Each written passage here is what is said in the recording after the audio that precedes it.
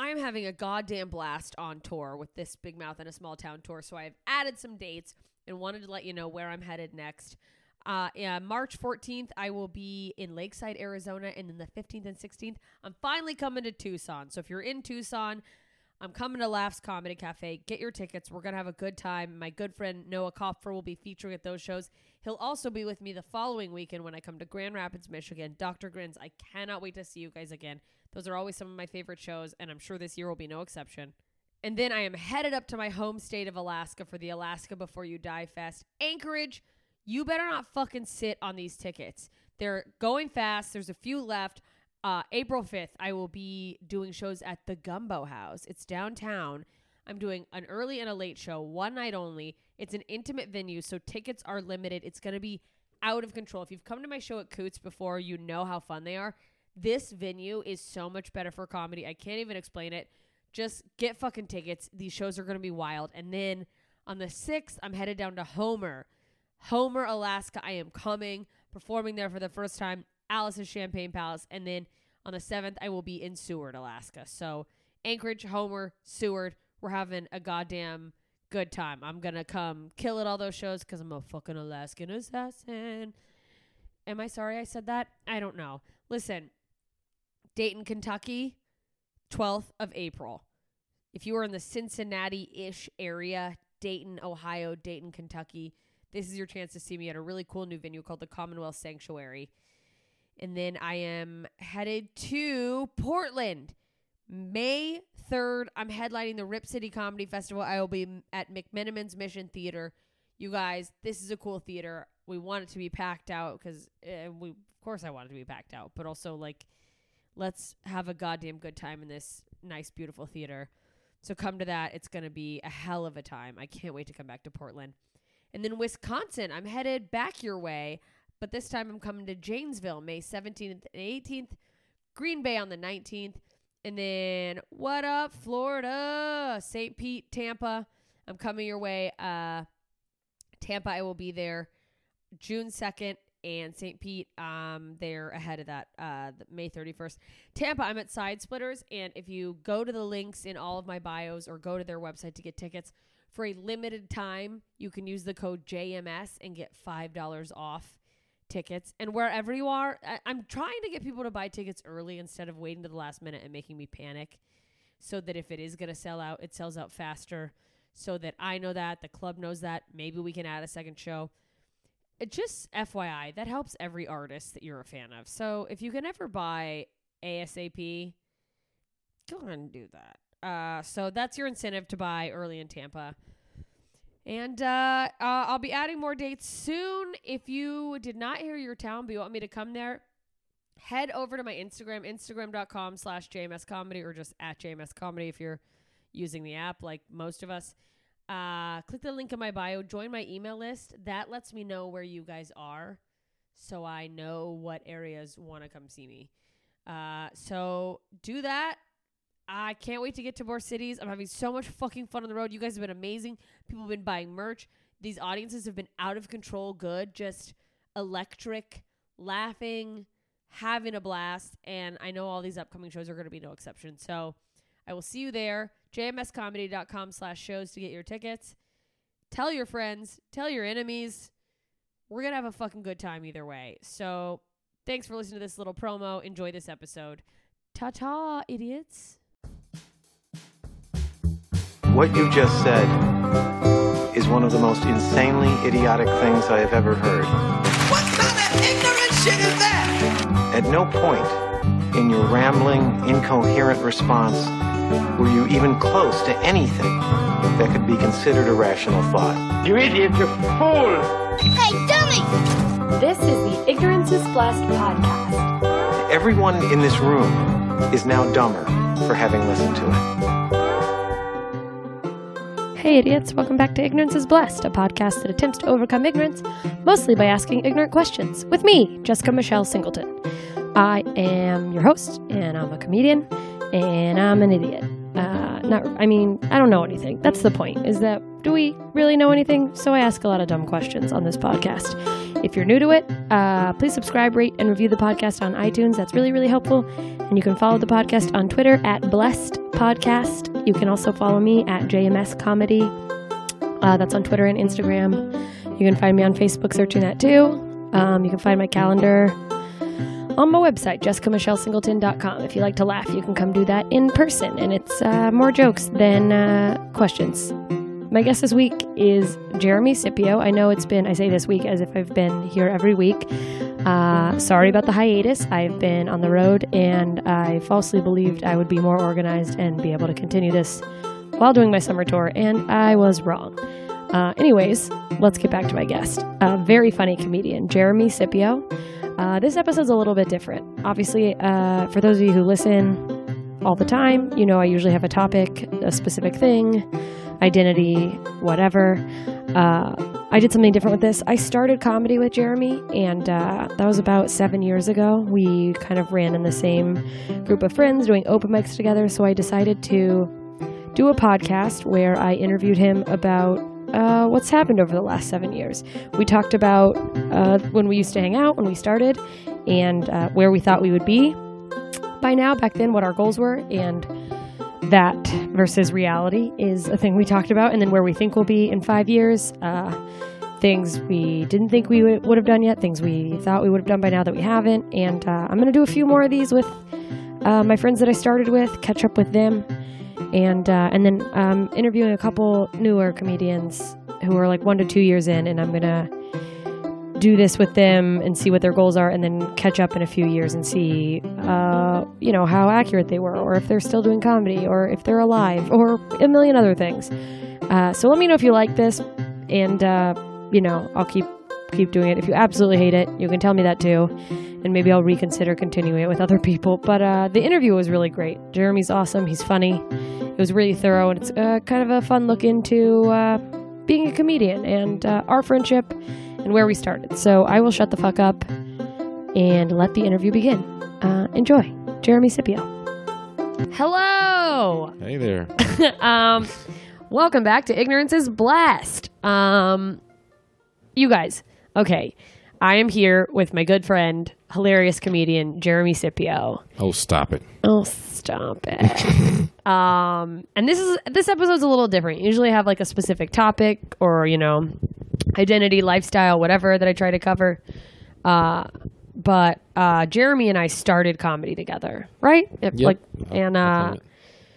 And so I thought we are on the road in Dayton, Ohio at a club this weekend, and we've just been talking about it nonstop, kind of just like our journey and stuff. So I thought it would be cool to do an interview about starting together, where we are. Why am I telling you everything that I've already probably told you in the intro? I'm going to record later. You guys, okay. This is so weird. We've talked so much that we both, as we're turning this on, we're like, are we going to be able to talk about this? The podcast happened before you hit play. Like, yeah. Story of my life. Fuck. Should we flip this around? Yeah, I should interview you. No. Oh, well, let's just talk about it. Okay, so I don't know what we started. It's 2010. You just get to L.A. Ha Ha Comedy Club is right down the street. Yeah. Did you live in the Valley then? Yeah, I lived in. Technically, I was in the Valley for a month. Oh wait, then you were like living in that.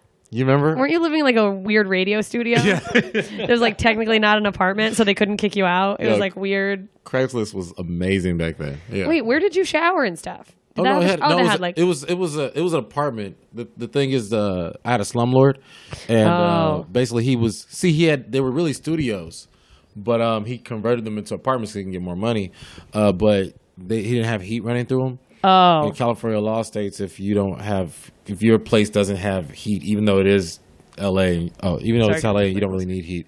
If it doesn't have heat, then it can't be rented out as an apartment. Oh. And pretty much, I was the only person paying rent for the first year. Yeah. And then what? You just stopped? Well, all the other people living, I was gonna say roommates. All the other people living in an apartment, they had already stopped paying rent, and they were like making fun of me for paying rent. When you're like, well, it's the right thing to do. So I just stopped. So it's like a bunch of people. Is it squatting if he's not? It's this weird like standoff, right? Because it's technically he can't charge you rent. Yeah, that's pretty much what happened. It was we signed a lease, but it just didn't. It wasn't a real lease. I mean, the place was a scam place. Like anybody who just moved to LA that went on Craigslist knows about ARN radio. Oh God, like that's so funny. It's a scam. It's a scam. A lot of people they sell you a media pass. They tell you about all the celebrities you're gonna meet and all that stuff. And I looked at this place and said, home.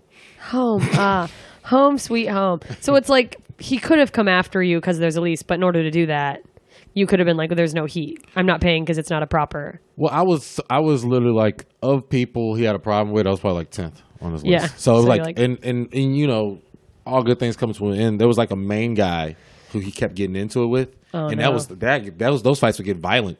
Oh no! It was crazy. Like the You guy just saw your landlord getting beat up all the time in the hallway. Well, they would do little. It wasn't really like that type. It was like more like it was equivalent to what YouTubers prank about today. Like, okay. like he would the dude would come home and his door would be off. Like he would just take his door. He can't kick him out. Yeah, so he just took his door. That's hilarious. And the dude, he would just still be in there. So then he messed up because he started messing with the owner's car. Oh no! Yeah. Ruined it for everybody. Yeah, but it lasted a good while. But then eventually, when it got a little too hot, I saved up my money and I moved into a new place. So. Like into a real apartment. Real apartment. Yeah, with a real landlord. Oh man, a real landlord and everything. Oh, it's the worst. Yep. Crazy. So you would just what? Did you have a car back then? No, actually, I didn't. My first 2 years in LA, I didn't have a car. Damn, that's rough. And you were like hustling. So what did you just like take the bus and the subway and then a lot of just jumping in cars with comics, right? Pretty much. I mean, honestly, I had my car and I still had a car, which I guess it could be stupid. I don't know, but I don't want to change anything. I had my car in Cincinnati. I kind of left there. Yeah. So when I fly home, I would still use that car. But I guess I could have drove it across the country. But yeah, I actually enjoyed, getting to know everybody. And I got around, more then than I do now. As far as, it sort of like forces you to like be friendly with people and get to know them. Yeah, bond. And you're like, I'm going to have to get a ride home, so I might as well go to the mic with this person so I can get a ride home. So then you're going to more mics. And all the walkers knew each other. I'll be walking this side of the street and Gerard be walking down. And like, hey, you going like that? All the walkers. I was like, Rail. Who else? I remember Jamar, I passed Nate Hurd one time. Nate. I was at a stoplight. I was like, Nate, what's up? And he's like, hey. And then I drove away. And then I was halfway to the Comedy Store before I realized, oh, he's probably going to the same place. And I just left him. I was like, hey, man. Good to see you. And it wasn't malicious. It was just like, there was a lot of times where people, I had a co-host of a podcast who was walking everywhere. And then I but it's also like, well, you got to say something too. But I guess people think they know I don't have a car or whatever. I'm clearly walking. But I left my co-host. And then 3 hours later, I was like, hey, you didn't need a ride earlier, did you? And he's like, I could have used one, but I walked home and from the Valley to Hollywood. And I was like, oh no, really? And I was like, that's insane. I was like, you got to ask, man. Just say something. I don't think about shit. Well, he was walking everywhere. He was planning to walk across the country, and then that never happened. But. Oh, now that's really weird. Okay, you know what? Those people. I forgot what those people. I'm not that adventurous. Yeah. For me, if I'm in Hollywood, I'm home. Yeah. So I don't mind walking or riding a bus somewhere in Hollywood. Yeah. I mean, for me, I wasn't, I was I didn't necessarily even have a job or anything like that. I was just all comedied out all the time. So, long as I was in that environment, I was good. It's not like I was because some people looked at it as a disadvantage, you know what I mean? But honestly, if you, once I got a job and had to work, then I got a car and, use my, especially because I was doing production. Yeah. And you never know where you had to go. So you couldn't just rely on public transit or. Well, you can't do production. You can't do film or production without a car. Because you're gonna have to carry things, right? Carry, you're gonna have to put shit in your car. Pull, go get or you put people's coffee. Yeah. I'm kidding. But that's what they think. That's the But now I don't. No, I was I was important. I mean, I never glorified the craft. At the same time, you definitely more than a coffee dude. Oh yeah, you're fucking hustling your ass off. Yeah, on set. And also too, I kind of have this attitude where everybody knows I'm a comedian, and I make it very clear that I don't this is not. I don't care about your system here because I have my own system in the comedy. This is what I'm doing. Yeah, well, I feel like production kind of took over a lot of your schedule for a little while there. Yeah, I mean, but I learned a lot. I learned a lot, actually, definitely when it comes to. When did you get into that? I feel like there was a couple years where you were heavy into it. 2012. Okay. Yeah, because I feel like, I stopped seeing you for a variety of reasons. Also, just going to different mics or whatever. It's you have times where you're past. Well, our group broke up. Oh yeah. The group. Well, there was a breakup. Whoops. Then they started The real breaking. Yeah, that guy was a real Yoko. Anyway. Yeah, that's so... Because, like, the Haha was, like, I feel like the main place where, like, we had a whole, like, just group of people. It's a good place to start comedy. Anybody just going to get in L.A. I mean, if you want a real dose of L.A., like, for the good and the bad. Yeah. Go to Haha Comedy. Well, it's so funny because now I, like, rally against, like, people, like, when people ask me for advice, not that I'm, like, some guru, but sometimes, like, newer comics, I'm like, and another thing, never pay for mics. And then I'm like, I wish somebody would have told me that. I can't say that because it's also like if that's where you can get up.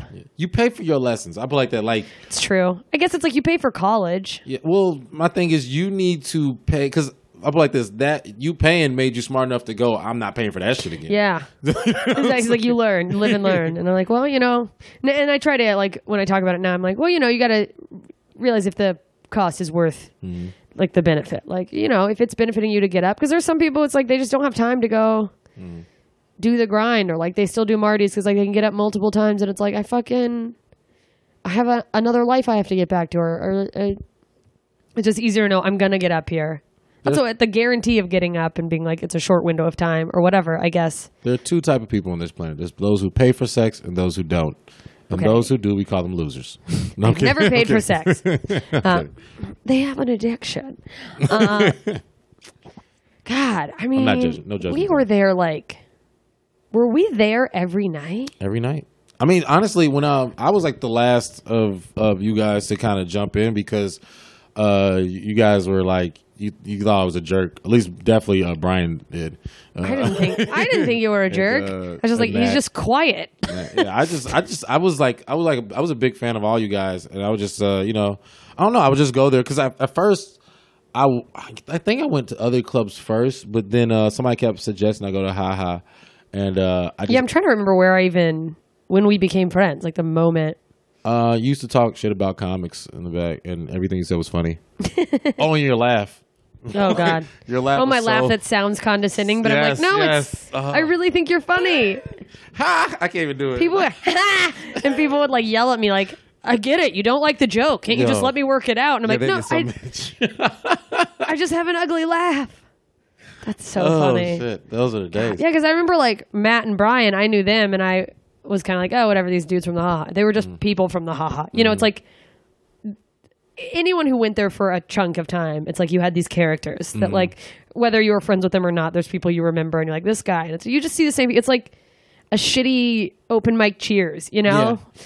And I just remember I went to like another mic one day and it was like post breakup with someone, and like I didn't really have friends in the scene because I'd kind of been just out of it or did my own thing, and then I like did a set and they were like so stupid. They're like, do you want to sit here with us? And it was like a table. There was like nowhere for me to sit. And it was Garfano's, which is this like East LA, like Mexican room. And I was like, I'm just going to go to all these mics. I'm going to bury myself in comedy and like do the thing I came to do. And I was like, I walked in there and became like acutely aware that I was a small woman. And I was like, oh my God. And then I just saw like Matt, I think Matt, and it was just Matt and Brian, maybe Mike Sotero was there. And I was like, please remember me. Like, I was like, oh my God, two people I know. Like, please notice me. Just out of like, I'm scared. Yeah, but then like, there is something to be said about when you have like a group. That's like, I think I hustled more then. And it's like, I should have friends that like, I'm like, can we keep each other accountable for like, I don't know. You were in, you know what? You were really encouraged. Like I said, back then it seemed like such a long stretch of time, but let's just say I moved to LA in August, right? Yeah. So and I was there in July. Yeah. Like I said, we all were like, that's what I say. You guys, I consider you guys like my class. Yeah. You know?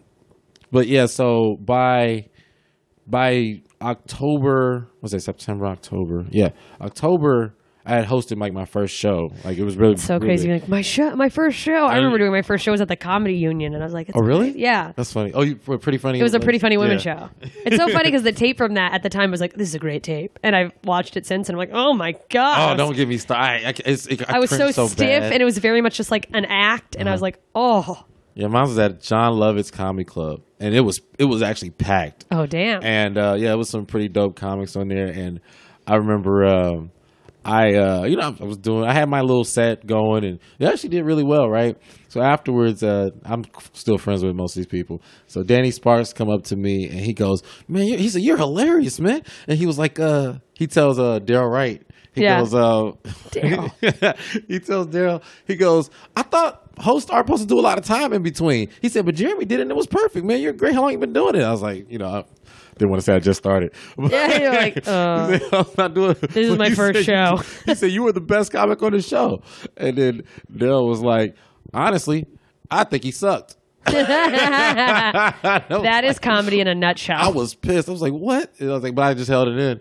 And then he was like, well, I thought he was great. And he was like, yeah, he said, I thought you're a funny comic, but he said, you're a terrible host, man. Yeah, well, that's so funny. He's like, I thought hosts aren't supposed to do a bunch of time in between. It's like, they're not. Well, I'm not going to lie. I emulated the host at Chocolate Sunday, so. There you go. They do a lot of time in between. Just a lot of like, this is my show. If I have to host, I'm doing all of the time. Also, Rich Slayton was on that show. Oh, Rich. Yeah, man. I remember I used to like. Yep. John Lovitz. I remember meeting Rich and like. It's just funny how, like, as comedy goes on, everyone's sort of like, at a certain point, the longer you're in it and the more you do, you just sort of become to meld into peers. But at that time, I was like, oh, Rich Slayton. Like, I remember Rich Slayton telling me, he's like, giving me a really nice compliment. He's one of the nicest, most he's like, ever. He's really funny. And, like, at the time, I'm brand new and, like, he seemed so cool to me. And I was like, he still is, like, awesome. And I was like, oh my God, Rich Slayton said I was funny. And it's just funny now because you're like, oh, these people are just my friends. Like, but like at the time I was like, oh my God. It was really funny too because like I was dating someone at the time. And he very noticeably didn't compliment that person's set in front of them. He was like, you are so funny. And then he looked at the dude I was dating. I was like, well, I'll say head nod. Rich is very he's a very subliminal person, so it was probably definitely intentional. Oh, for sure. He brought it up later, and he's like, "I took so much joy in that." Yeah, see, that's what I'm saying. That moment. Yeah. But some people don't know what they do, but he knows, which I love. That's just one of the reasons I love Rich. God, Ronnie Ray was that for me though. Ronnie Ray, his approval meant the world to me. It could have been like Richard Pryor himself saying it. I just remember I was at Ha Ha and I did my set and I got off stage and I can't remember who it was. Somebody was like, yo man, Ronnie Ray wants to talk to you. I was like, what? And I go back and he's all sitting there and he had a hat on. He had that look on his face. He goes, good job, kid. Yeah. I remember thinking he was like the comedy god. Yeah, it was just like that was the guy, especially at the Ha Ha. It was just like, because he would, he just got to pop in and do a set and you're like, wow, he's so good. Yeah. Oh, he's been on TV and like you just, and it's still, I mean, obviously all that stuff is still cool, but when you're a new comedian, it's so funny too when you think about it, how like, didn't it seem like open mic hosts were so important? And it's like, pleasing them, yeah. Yeah, and it's like, then the longer you're in it, you're like, oh, they're just another fucking comic. Like, I mean, shoot, not that you're like, fuck this person, but like that you get intimidated by them, and then you're like, oh, I didn't need to be like, oh. Well, it's so funny because these people that you feel this way towards, you kind of like, say if you don't have the best set and they kind of bash you for it, you kind of hate these people, but then they're being like your best friends later on. It's crazy. Yeah. I mean, I'll say like, Augustino, you had Rico, you had what's his name, Jason Renaboo. I mean, Jason. Like I said, I miss those days. Fucking Rico. Of course, Dean Del Rey. Dean Del Rey, killing it back in the day, always fucking like hustling. He probably had the best first year comedian run ever. I think he fucking grinded. And I just remember being like, yeah, I remember I was proud. Man, fuck this guy. Like right. I mean, I loved Dean, but I was like, man, he's everywhere. What the? I need a motor. Like I literally was like, a motorcycle. That's my problem. I need a motorcycle. I was like, how does he? He just. He's so good at like. I don't know if networking is the word, and because like that can be used as such a dismissive. I think sometimes people are like, oh, a networker, but like. Just his and I know like later either talking to him and like getting to know him better and stuff is like he had years in the music industry, so he knew how to like talk to people and like the things you learn the longer you do comedy, but it's like he already knew how to like communicate to like get in, get his time, get out, and like and he the way he was able to get so much stage time. The way Dean talks to you is like he talks to you like he's like you're really good friends, you know what I mean? Like from the start, you know, and he'll give you, like advice, and even if it's something that he doesn't agree with, he'll say he'll probably say something like I wouldn't do that, like instead of getting deep into it, you know. I remember actually first time I ever went to the Comedy Store, I didn't realize, and this shows you how much respect I had for mics back then. Yeah. So I sign up, right? I get on the list. Oh no. Right? And you decide to work out material. No, okay. My friend, actually the one that just called me, he was like, yo man, I'm hungry. I was like, you are? He was like, you want to go eat? I was like, yeah, I'm just at a mic. So now. Oh no, did you miss your spot? Yo, Dean was like, dude, where were you? Like, I was like, yeah. I was like, yo, I said, I got hungry, man, my bad. He was like, yo, they called your name? You didn't respond? Oh my God. He said, yo, I wouldn't do that. I remember like, that was like the biggest like, oh my God to me when like at the Comedy Store when someone wouldn't show up, I'd be like, oh my God. And it's like, okay, in that moment, even the hosts are like, whatever, like, fuck this guy for wasting everyone's time. They've wasted a spot. But it's also like, in my head, I don't know what I thought, that they're going to put your name on a list somewhere and you'll never work at this club again. It's like, no, you're forgotten by the next day, you know?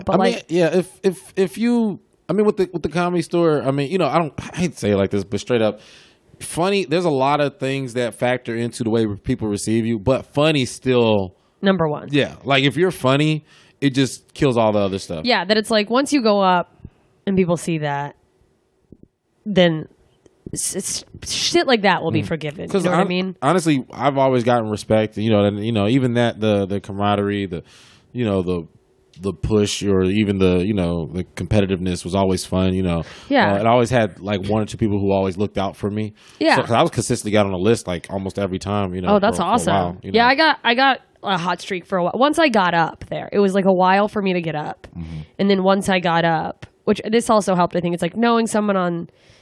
I don't want to say on staff, on like those inside of the Comedy Store, but like doing a good job also in front of the host, because they would they help make the list. They know Tommy, so it's like I did good in front of Benji, did good in front of Tony, and like and I think they remember that, and then they're like, oh yeah, I recognize that name, when they're like, you know, people know who's funny. Like you don't have to. It's not a big old conversation. It's like yo, good, okay, cool. I did have one like. I remember Jade was hosting once, and I did, and I love Jade, we're friends now, but like, I did a period joke. I was very early into comedy, and I had a really good set. I did a period joke, and then she tried to make fun of me for doing a period joke, and the crowd booed her. Yeah. Yeah, was it Uncle Period? Yeah. Yeah, that's hilarious. It's on my album. I stand by that period joke. But like, and I was like, yeah, I'm funny. But where she's like, all right, my bad. Because that was also like, back then, I think it's changed a little, but there was this like almost culture of like, when you're the hosting potluck is like, I think people felt like they had to be like, oh, let me roast these open micers. That was their one little like beacon of power. Yeah, I mean, Tommy like kind of pushed that, encouraged that. It was like some sort of weird initiation process of like, oh, but only one person was good at it. Tony Hinchcliffe. He was the only person who was good at it. Because that's actually what he does. Yeah. And then other people are like, just trying to copy. Yeah, well, it's like their comedy's not that kind of comedy, so it's like weird for them to be like silly and physical or like whatever, and then be like, fuck that guy. And you know what sucks is that off stage, these people are really, really good people. Oh, like they're not like there's nothing like their attitude on stage. Almost every comedian I know is like very nice. Yeah, so it's just kind of weird where it's like, you know, you're gonna sit here and bash people, you know, because I don't know, like I said, I didn't appreciate all of it. I don't know if because I feel like I don't know, I feel like I'm an old man now, and I'm just like, oh, I miss the old days, you know. But it's just that whole environment, like I said, for the good and the bad stuff, you know. Like I'm like, you know, kicking it with Steve Henry. You know, like Steve. Al, MySpace Steve. Yeah, Al Henry. He used to work at MySpace. That's so funny. And I remember being like, I'd be like talking to him on Facebook chat, like, which I think is a joke he makes, but like, or made. But I was like, do you even use MySpace? Like, who's on MySpace?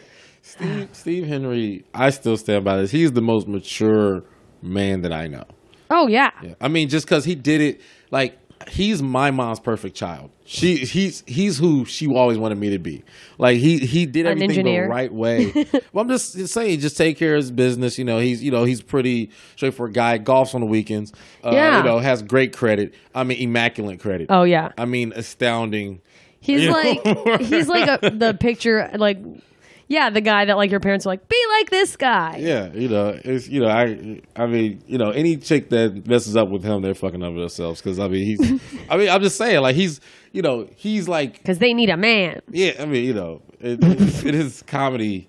It is comedy. Well, he was also I always admire. I remember watching Steve when I first started. Be like, oh, Steve Henry, and like he was very on top of the work as far as like he would notice. He'd be like, okay, like I need to not play with the mic. Like he would talk about it. He'd be like, this is what I'm working on today. And like was very much, he recorded every set, which like video, I audio record everything and it just sits there. Like, cause I'm like, I can't go back and listen to my failures. Like, and it's like, I am trying to record everything now, but it's like, oh, trying to watch myself is like, oh God. But he was very diligent is the word I'm looking for, where it's like, he would notice a thing and he would actively be like, here's the thing I'm correcting. And like, here, and I was like, wow, he's like, I love that work ethic. Yeah. I'll be honest. I still don't have the work ethic of 2010 Steve Henry, but because, he's, he was a monster at that. Well, and focus. Like I have work ethic. I work hard, but if I had any amount of attention span, I would be 1,000 times more productive. Well, that's exactly when people praise me for what I'm doing. I'm like, yo, this is definitely 10% of what I could be doing. Yeah, which is always weird because you're like, I'm not doing my best. I'm lazy. Like, yeah. Yo, you wrote a whole new set. I'm like, oh, you don't understand. This is just pain coming out. This is not. Yeah, that when people are like, all this new material, and I'm like, yeah, no, I just lost my mind up there. That's not a thing I'm working on. And you're like, good thing I should listen to that. You ever have somebody try to tag like when you just like pour your heart out or something? And you're like yeah. And then sometimes I've gone back and listened and tried to emulate stuff, but like sometimes it's like, well, that's just lost to the moment. I have a comedian who consistently books me and always is like, I love you and I want you to be around, but my favorite sets of yours are when I'm not sure you're going to make it. He's like, when you're legitimately losing your mind, it's beautiful. And I'm like, well, thanks, but also, oh no, because then there is this like, if you want to be mentally and physically healthy, trying to capture that. There is that stigma, and I think it's just something we tell ourselves, but like, oh, if I'm too happy, if I'm too sane, my comedy will suffer, which I don't think is true. Yeah, but then people say shit like that, and it's like, oh. Well, you had a moment of that last night. Like, you were in the middle of a joke, and you were like beet red.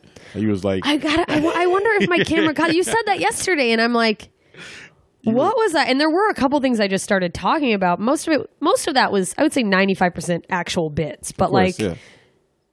I'm curious as to what I was like so passionate about. Yeah, you blacked out and like the other you took over, and you just like because I'm telling you like Leland, my cousin Leland, non-comic, but he like, yay Leland, he seen you back in 2010 or 11, whenever that was. Yeah, and fast forward to seeing you now, he hasn't seen anything yet. Yeah, he was thoroughly impressed. He's like, yo, like he's.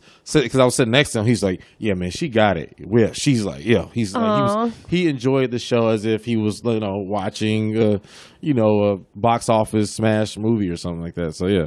Oh, my heart! You see, you turning red now. No, I'm kidding. It was like, I do feel like It's so funny that like, I don't know if you feel this way. That like, I guess when I started, I knew I would evolve. Right.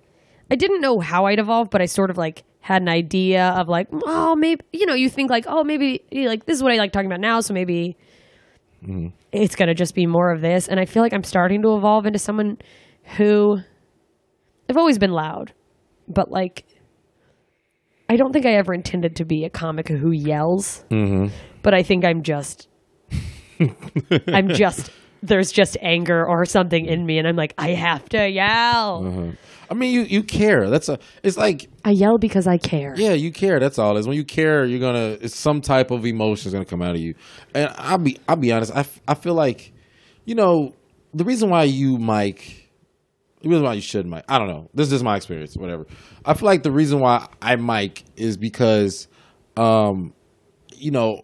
you're fighting. You're not really trying to get a joke right. You're fighting past your insecurity with whatever topic you're discussing. You're getting comfortable with saying. And once you push past your insecurity, it's going to come out in a very acute way. Yeah. You know what I'm saying? Like if it could be yelling, but it doesn't necessarily have to be yelling, but it's just whatever it is, it's going to come out big. Yeah. Well, because it's like, I think so too. Like so much of Mike's is like getting comfortable on stage to the point that you can use your voice. Like you can confidently have an opinion instead of like tiptoeing into like, I'll admit, like the physical comics, being around physical comics, like really helped me get into my own because, I mean, you know, when you're starting out, you're like, I got these ideas in my head, or you're like, I was thinking about this all night. I wrote it down. I have this concept, you know, and it's like Newton's law or something. I'm like, oh, this is gonna be great. Deep, I put this in. Political, philosophical. And then you get us. They did the comic before you get on stage, and you know he's doing everything. You know he's like falls for a table. Yeah, oh my god! And you're like, how do I compete with that? With you know, oh, I got this little piece of paper I've been working on, guys. Are you ready to hear my poem? Spoken word bullshit. But you know, constantly going up after that, it put me in a situation where I learned to push without like trying to compete physically. Yeah, know? where it's like, whereas I think if people who don't get up enough, or if you just were like not as diligent, you sort of do feel this like, oh, that's what works. I should do more of that. Yeah, I learned to make my words count. Yeah, make you know, like stop wasting as many words. Cut the fat. Yeah, and it's like once it, I don't know, you find out words that kind of just like literally like you could feel like it got somebody in the heart a little bit, like like don't do ways that. To say things. Yeah. You know? But yeah. I miss those days. I mean, there is something like, I don't know if romantic is the word. I think it is, but not in like you say romantic and people are going to think like love, but it's just like something about that grind where it's like we're still climbing, of course. Like we're still, God knows where the fuck, God, I don't even know what I believe in, but like, who knows where we're going to end up, but like, we're not where we're going to be, but we're also not where we were. But that like, especially because I had a full-time job those first 2.5 years. So it was like, be at work at 7 a.m. Your job still emails me. I'm sorry. You should write them back every time and be like, you should have never fired her. But Blind Children's Center. Yeah, Blind Children. Are you available to do the walk? Stop. No, I was only there supporting my friend. God. But it was still this like, I feel like I was more efficient. I guess like because I had to be more efficient with my time. Mm-hmm. I mean, I'm saying this makes me feel like it's not like I'm not using my time, but like it just, I don't know how I was getting up at 7 a.m. working, not even like 6 a.m., getting to work by 7, doing an 8.5 hour day. And then I think we're hitting like 3 and 4 mics a night, which is like, just like everyone gets off stage, fucking gun it to the next thing. Mm-hmm. And that was our whole life, like every night. Yep. That's like your social life just becomes. Yeah, you know, I think the only time you get it is when you fully dive in. You know what I mean? Yeah. Because you know, there's people who have a misconception of what it is to do stand-up comedy or be stand-up comics or whatever, but only when it's literally, you know, something that you're fully involved in, fully invested in, do you understand like what it takes to, you know, kind of progress. Or even understand like on a deeper level what you're going through or what your process is. Because everybody's process is not the same. For sure, but you can't. I mean, it's like equating it to like you can't figure it out by like dipping your toe in the pool. You just have to be like 1, 2, 3, jump. Yeah.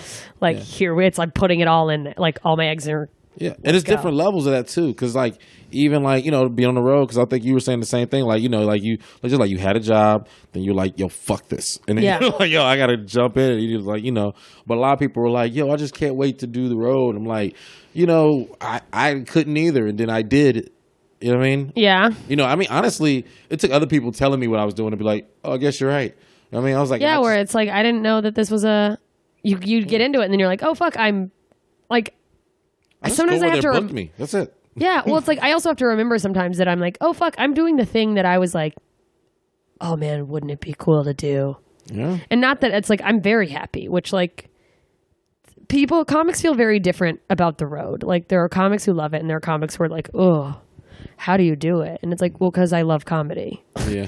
Because I'm not like satisfied with a 5-minute set that might get me an agent. Like, but there are, I mean, people, I haven't hit this point yet.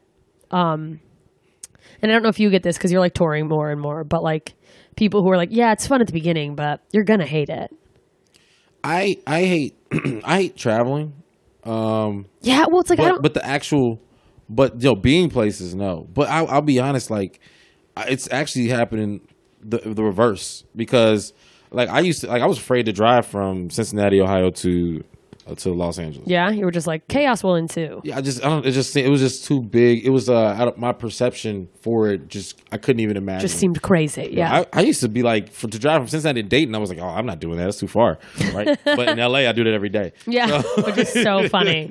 But yeah, but then was it like a few years ago? I drove from LA to Chicago and back. Yeah. And after that, I don't know, the country just seems so much smaller. Yeah. It's like I do it now. I'll just plan my tours so that I like go out and come back. And it's like, I have moments where I'm like, oh, I can't believe I'm suddenly all the way in Ohio, like from my car. Yeah. Which the traveling is like, it is like, I love being in new places, but the traveling can be a bitch. But I also think that it's like, just because it takes a toll on you, whether like, and I'm trying to be healthier, but like it's also hard to maintain a routine with health on the road. Yeah, well, I mean, it's not impossible, and there are definitely like you can definitely not go to McDonald's. Do you drink energy drinks? I try not to, but I do drink coffee. But because energy drinks are bad for you, but then it's like I'm on the road alone, and sometimes it's like you gotta be up. I need fucking energy. Yeah. Like, so there have been, in LA, I do drink yerba mate drinks. Sometimes it's like a natural energy drink. But there have been, I think, 2 nights in this whole tour. I never drink anything besides that in LA. If I drink that, in coffee, black, just plain coffee. Yeah. But there have been a couple nights where I was like at a club and I'm fucking have to go up in, 20 minutes, 30 minutes. And I'm like, all right, I need a Red Bull. Mm-hmm. It's like, and I'm not going to be like, because of my illness. I mean, it is a real thing, but like with my autoimmune disease, sometimes it's like literally just part of it is fatigue. So I don't know that like if I was completely healthy, and some of that's on me. Like I can't help the autoimmune disorder, but like. Does it ever affect your sets? Like it's sorry, now this is about me. It's weird. Hey, I don't mind. Well, some of the side effects, there's like a thing that like, I don't know what the official term is, but like anyone who has it or knows about it just calls it brain fog. Mm-hmm. And it scares me because it like fucks with my cognitive abilities. And I'm already so ADHD that like my memory sometimes is like, oh, what was I saying? But like there have been times on stage, and I don't know if because I'm neurotic. And so I don't know if it's actually happening more or if it's just in my head. But I feel like over the last year, there have been more times where I'm in the middle of a bit that I have done on several times, and I'm like just in the middle of a bit, I'm like, I don't know what comes next. Mm-hmm. And it's so scary because it's like, hey, there's an audience in front of you. You have to keep entertaining them. But then there's this whole other thing going on where you're like panicking over like, oh my God, my memory. Oh my God, my brain's not working. Oh my God, what if I can, like, what if this goes away completely? And like, because as a comedian, it's like, that's your brain is your thing. Like, it's like, I'm worried about my body getting riddled, but it's like someone could just shove me out onto the stage and give me a microphone. Like, I'll be my boyfriend now is like, well, I'll just put you in one of those, like those baby carriers and I'll stand there with you. Like, but like worrying about like your cognitive ability is crazy. Yeah, I don't know. It's weird for me. I mean, I don't have any real excuses or anything like that. Well, I mean, just travel fatigue is a thing. Does that affect you? Like when you... Yeah, but you know what? Before I perform, if I kind of do this thing where I purposefully try not to give a fuck about anything. Yeah, I just try to go like, like whatever. Like I kind of go like, well, I did all this work beforehand, so now whatever's going to happen is going to happen. That's the best place to be for a set, is not caring. Yeah, because in my opinion. Yeah, because every time I care, I don't know. I used to push so hard, and man, just the disappointment, the level of disappointment. It's like it is like, it can affect you. Yeah. So now I just go like, I don't care, because I think you get to a point where, I don't truly mean this, but it's just how I feel. Like, where winning and losing almost feels exactly the same. You know what I mean? Whereas like you're like, but it's like okay, like a great set. I mean, of course, feels like, good. You get the adrenaline. You feel good, but it's like either way, you're tired and you're just glad it's just over. You're done. You want to sleep.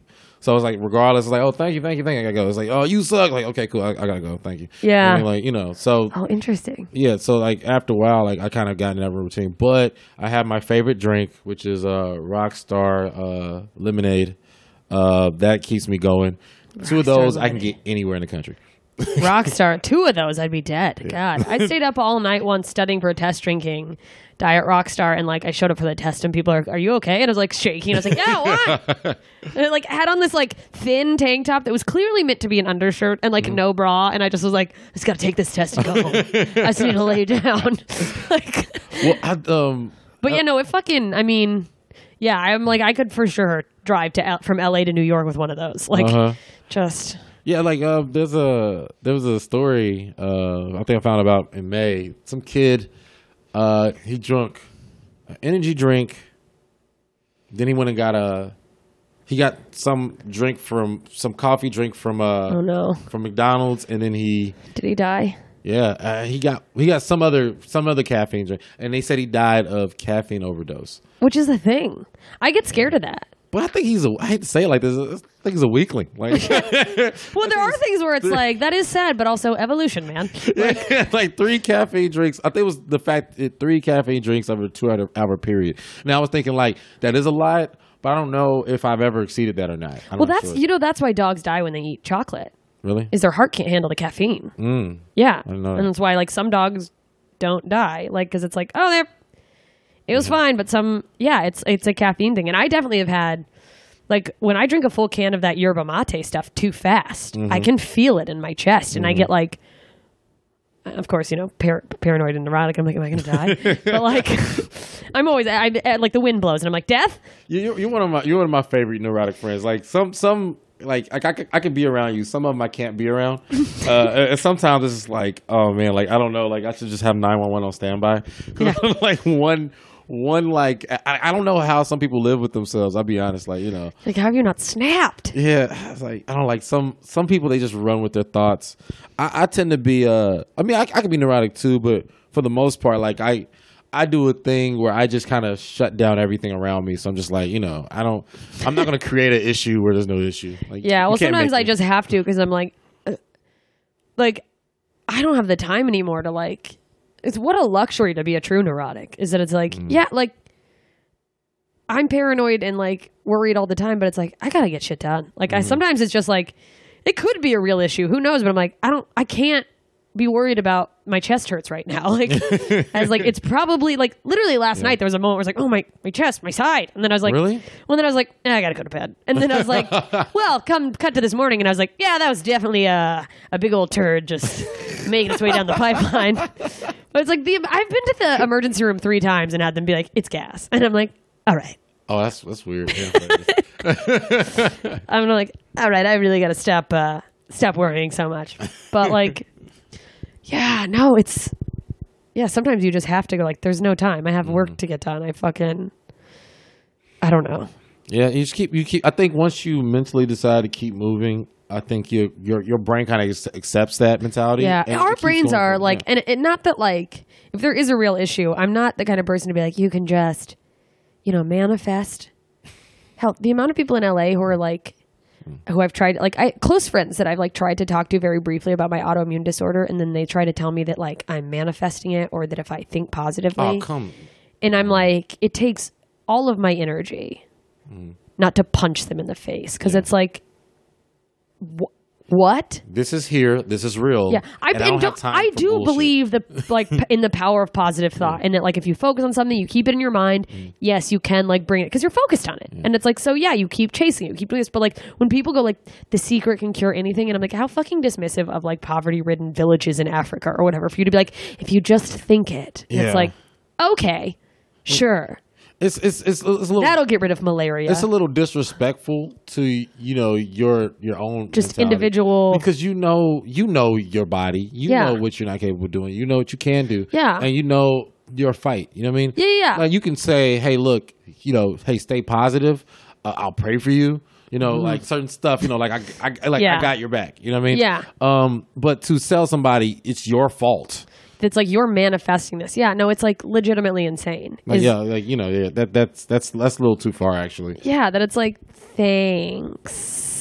No. Well, and because it's like, if you talk to anyone with, now I'm just talking about autoimmune diseases, forget it. But it's like, well, because until you get diagnosed, or like when you really feel like what's going on, if you talk to anyone, it's like you do feel a little crazy because you're like, I'm so tired. And for a long time, like, me being tired, I equated with laziness. And I was like, I'm so late. Like, because I would hit walls where I was like, I have to take a nap. And I would be like, instead of just going, you know what, I need a nap, my body needs to rest, that's fine, let me take a nap. It's like, I'm berating myself until I pass out, where it's like, you piece of shit, you're so fucking lazy, you should be working. So it's not even like a healthy kind of sleep. It's like this uptight, like, I'm napping. And you wake up and you're like, I'm worthless. You're tired after you wake up. Yeah. Well, it's like people, I think as a society, we're kind of conditioned not to listen to our bodies as much as whatever. Let's talk comedy. Okay, so we started 2010? 2010, yeah. What did, if you could go back, like, into, like, 2010, I don't even know if this is possible, but, like... I would tell my ex-girlfriend it's not going to work. I would tell well, not even tell you, but, like, what did 2010 Jeremy think 7 years later you'd be doing? Be honest. 2010 Jeremy, there was a psychic that came into the Ha-Ha one time. I love a good psychic. I love a bad psychic. I love psychics. Lance Allen was there, and it was funny because I remember we probably all were there, but I just remember because the way Lance reacted. Did he freak out? He's like, "Fuck this psychic. She's great." Like, he'd either be like, I don't get into that stuff, but he was really into it. Well, you see what happened. So it was just the open mic. I think it was Saturday, and the psychic goes. She goes, she tells her first joke, and you know how many shitty comics that had weird things in there. Yeah. She tells her first joke, and it bombs, and then she goes, well, I'm not really a psychic. She goes, I'm not really a comedian. She said, I'm more of a psychic. And she said, I'm trying to do a set. I apologize, but she said, but people's energies? My psychic ability is actually bothering me right now. She said, she goes, you.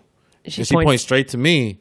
And I had my head down. I was actually in a bad mood like that. I was like, because I was like arguing with my ex or something like that. I was just like, F everything. Especially back then, I was really like, F everything.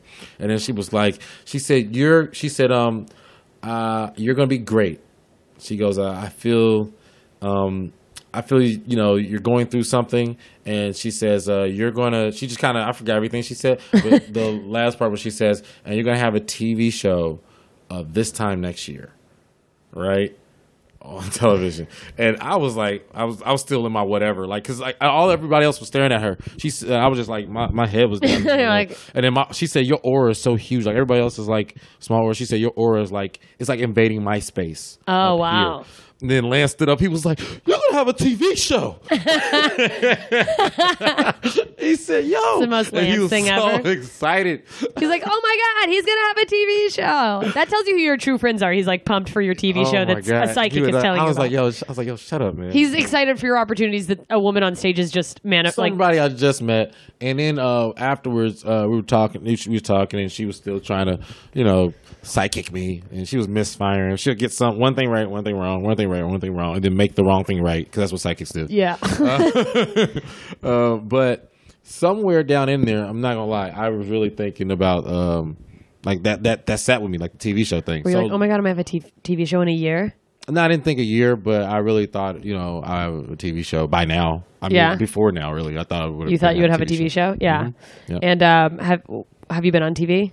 I've been on TV a few times, but nothing really prominent. If anything, my biggest highlight, I should say, it wasn't my biggest highlight. Fine. I was on Fuse show, whatever. I was on a Nuo TV. My biggest. Also, I was in an NWA movie. Stupid. That joke is so funny, by the way. When you're like, I played the inn, and then, oh god. Well, the thing is that like I got hired as background, but honestly, half of LA got hired as background actors for the NWA movie. Well, yeah, I mean, of course they needed it's an LA show. I mean, it was cool. Like it was so easy to get casted in. Like like it was a lot of people in it. And the scene I was in, they kind of just breezed past it. But I feel like this. I had an opportunity to actually do more. Yeah. Like because Ice Cube was like right there. Like but I just you decide like you be like, am I gonna really sacrifice this? Because I was getting paid too. I was like, I'm gonna sacrifice this little thing for that. To try to like meet him or try to like pitch my show. I mean, I met him, I talked to him, but I just didn't want to overdo it. Yeah, of course. Like, yo, help me, please. But what else? Well, even though that's a movie, it's not just TV. I did this thing for BuzzFeed, right? Yeah. That after BuzzFeed picked it up, it was like this. It was this thing. Men wear police uniforms, and so the thing is, they mixed my opinions with other people's opinions, and my opinions, they weren't necessarily the safest, but it was still my opinions. Like I didn't make it a deep thing. We put on a cop uniform, and they say, "Hey, Jeremy, would you ever consider being a cop?" And I was like, "No." And I say, "Why?" I was like, "I'm too talented." I'm too talented. I was like, "What does that mean?" I was like, "I'm too talented at too many other things." Like, if I didn't do comedy, I would play piano. If I didn't play piano, I would do art. I mean, there's other things I'm good at. Yeah, you're like, why would I be a cop? Cop to me was more of a job. Well, that's like people out of high school who like don't know what they want to do, or like military who's like, well, what do I do now? Yeah, and no offense to those people, but that's just like it's a 9 to 5. The question was, would you consider being a cop? And that was my answer. And I also told a story of an interaction I had with a cop, and that was it. You know what I mean? Which is part of my bit. I say it's pretty plain. That was with Lance, right? Huh? Was that with Lance? Yeah. Okay. I was like, the other part. Okay. Yeah. So I was like, wait, it was you that told me the story, or does someone have the exact same story about Lance? So I was like, Lance is just doing this with multiple people. He just keeps getting pulled over. Lance, he's been like front row while I've told that joke. That's so funny. Anyway, so but yeah, Fox News picked up the story, and they used my face as the thumbnail. Nah. Oh my god, you've been on Fox News. I was on Fox News, so that's the other part of that joke, which is also true. And that's so funny. But they were going in. They go like, "Oh, these beta male bloggers, said don't be quick to call the police when you get your man purse stolen from a threatening person, whatever." And that's just so funny. Most Fox News shit I've ever heard. Whatever. The dude, he's a piece of crap. Like he's a real piece of crap. Like to me, he's like he's a wannabe Bill O'Reilly, but he doesn't have the experience to be. Yeah. He's the type of person, tells a joke, laughs his own jokes. Nobody laughs, so he shuts up. I mean, and it's like I wish I was more famous to rebuttal, because I actually did prepare a rebuttal, but it just didn't. You didn't get to do it or whatever. Focus on comedy. I'll do that later. But it was kind of funny though. But that's actually like my biggest, because I was in Chicago. I went to Chicago and I did the Factory right after that. Yeah. And I was telling the joke, and this lady was like, "Oh my god, I recognize it." That's so funny. Fox News. That's my biggest credit. Is Fox News is like a thing that you would never. That was probably. So is that your biggest surprise so far? Like, is there anything that you've done that you're like surprised you've done that you're like, oh, like not good or bad, but just like I never would have pictured myself doing, I don't know, like 2010 you would be like, oh, I can't believe I got to do this. Is it the Fox News thing? Surprise. I don't know. I mean, I would say kind of more so the organization part, where like running multiple shows and booking across the country. Reason why I didn't imagine it, because I'm pretty sure you probably thought like this too. You kind of expect somebody to come do that stuff for you. Well, it's like, you just, when you're starting out, you think, oh, I'll get a manager or an agent, and then smooth sailing. Like someone's just going to scoop you up and be like, you think one person is going to like, yo, you got the spark, kid. You're going to be somebody. And there are people who they say like, that, but then they don't help you. Yeah, right. Well, you got it, kid. You got it, kid. I had a shitty manager for like the first 3 years, and I didn't know they were shitty because I didn't know what managers did. And then I talked to other people, and I was like, you're not with the same person? Oh my God, no. Not only did I leave that guy, but he responded by being like, yeah, I was going to say the same thing in an email. Oh, and then he told all of his clients that he dropped me. Oh, he's a dick. And I only know that because I ran into one of them I went to the Improv when they were doing Last Comic Standing auditions. And a couple of my friends were on, so I was like going to support, whatever. And one of the comics, or that guy, I guess he was also there, but didn't see him. And he's like, man, it's too bad he dropped you. You know, I was like, you could be on the showcase. And I was like, excuse me? The one thing he did right? Yeah, I was like, well, not even, no, not like, excuse me, I could be on the showcase. I didn't care. But I was like, I'm sorry, do you think he dropped me? And he's like, yeah, he told me that. And I was like, why? A manager shouldn't be saying that anyways. But also then I realized there was a bunch of people he had worked with in the past that to me, he's like, yeah, you know, I quit working with them. They just had a bad attitude. It was like not working out or whatever. And I was like, in retrospect then, I was like, oh, they all left him. Yeah. Well, that's the thing is, you know, that's why I try to tell people to focus on, because, you know, like whether you've been through, you know, whether you and a friend kind of stop talking or you go through a breakup or something like that, the only thing that heals that, sadly, is success. Yeah. You know what I mean? Because when you're more successful, whatever grudge you have, like the you scenario, let it go. Yeah, the scenario I always set up is I go like, say you and a family member you get into and you're like, I'm never talking to them again, and then you find out the next day that they hit the lottery, they won like $1 million. You're like, hey, you know what? I don't know. Still not talking to you though. Yeah. But congratulations, bye. Can I have some money? No, I think about that too because it's like, I don't know if you think about that. Was your dad in the picture? He was, right? What do you mean? Like growing up. Yeah. Yeah. Somewhat. Well, I think about this because like my dad was for a little while and then he like bounced. But like, what is worse? Getting famous and having someone like that come back around, all of a sudden you care, or getting famous to a point that you're like, they must know I'm famous, and they still don't come around. I think what hurts worse? I think both Jay-Z and Eminem went through that. Yeah. I don't think Eminem ever met his dad, but I know Jay-Z did. I mean, what hurts worse? Because it's like if you had someone that's like, oh, success heals everything, but then it's like, well, you want the person to care you're successful. Or do you just have satisfaction knowing I didn't need them to be successful? I say for me personally, like, you know, because when I was growing up, my dad was like... whether it's dad, ex, I use my dad, but like ex, whatever. My dad was in and out. So, you know, at a certain point, I feel like, you chicken or the egg, you know, I became more of the elusive person in the relationship. So, you know, as far as people coming around, I mean, you know, ex is anybody. Like, you know, it's not about whether it hurts or not. It's kind of more of a, I mean, I don't know. It just depends on the person you are. Like, are you okay? Like, what satisfies you? You know what I mean? Like, I don't know. Because can you miss what wasn't there?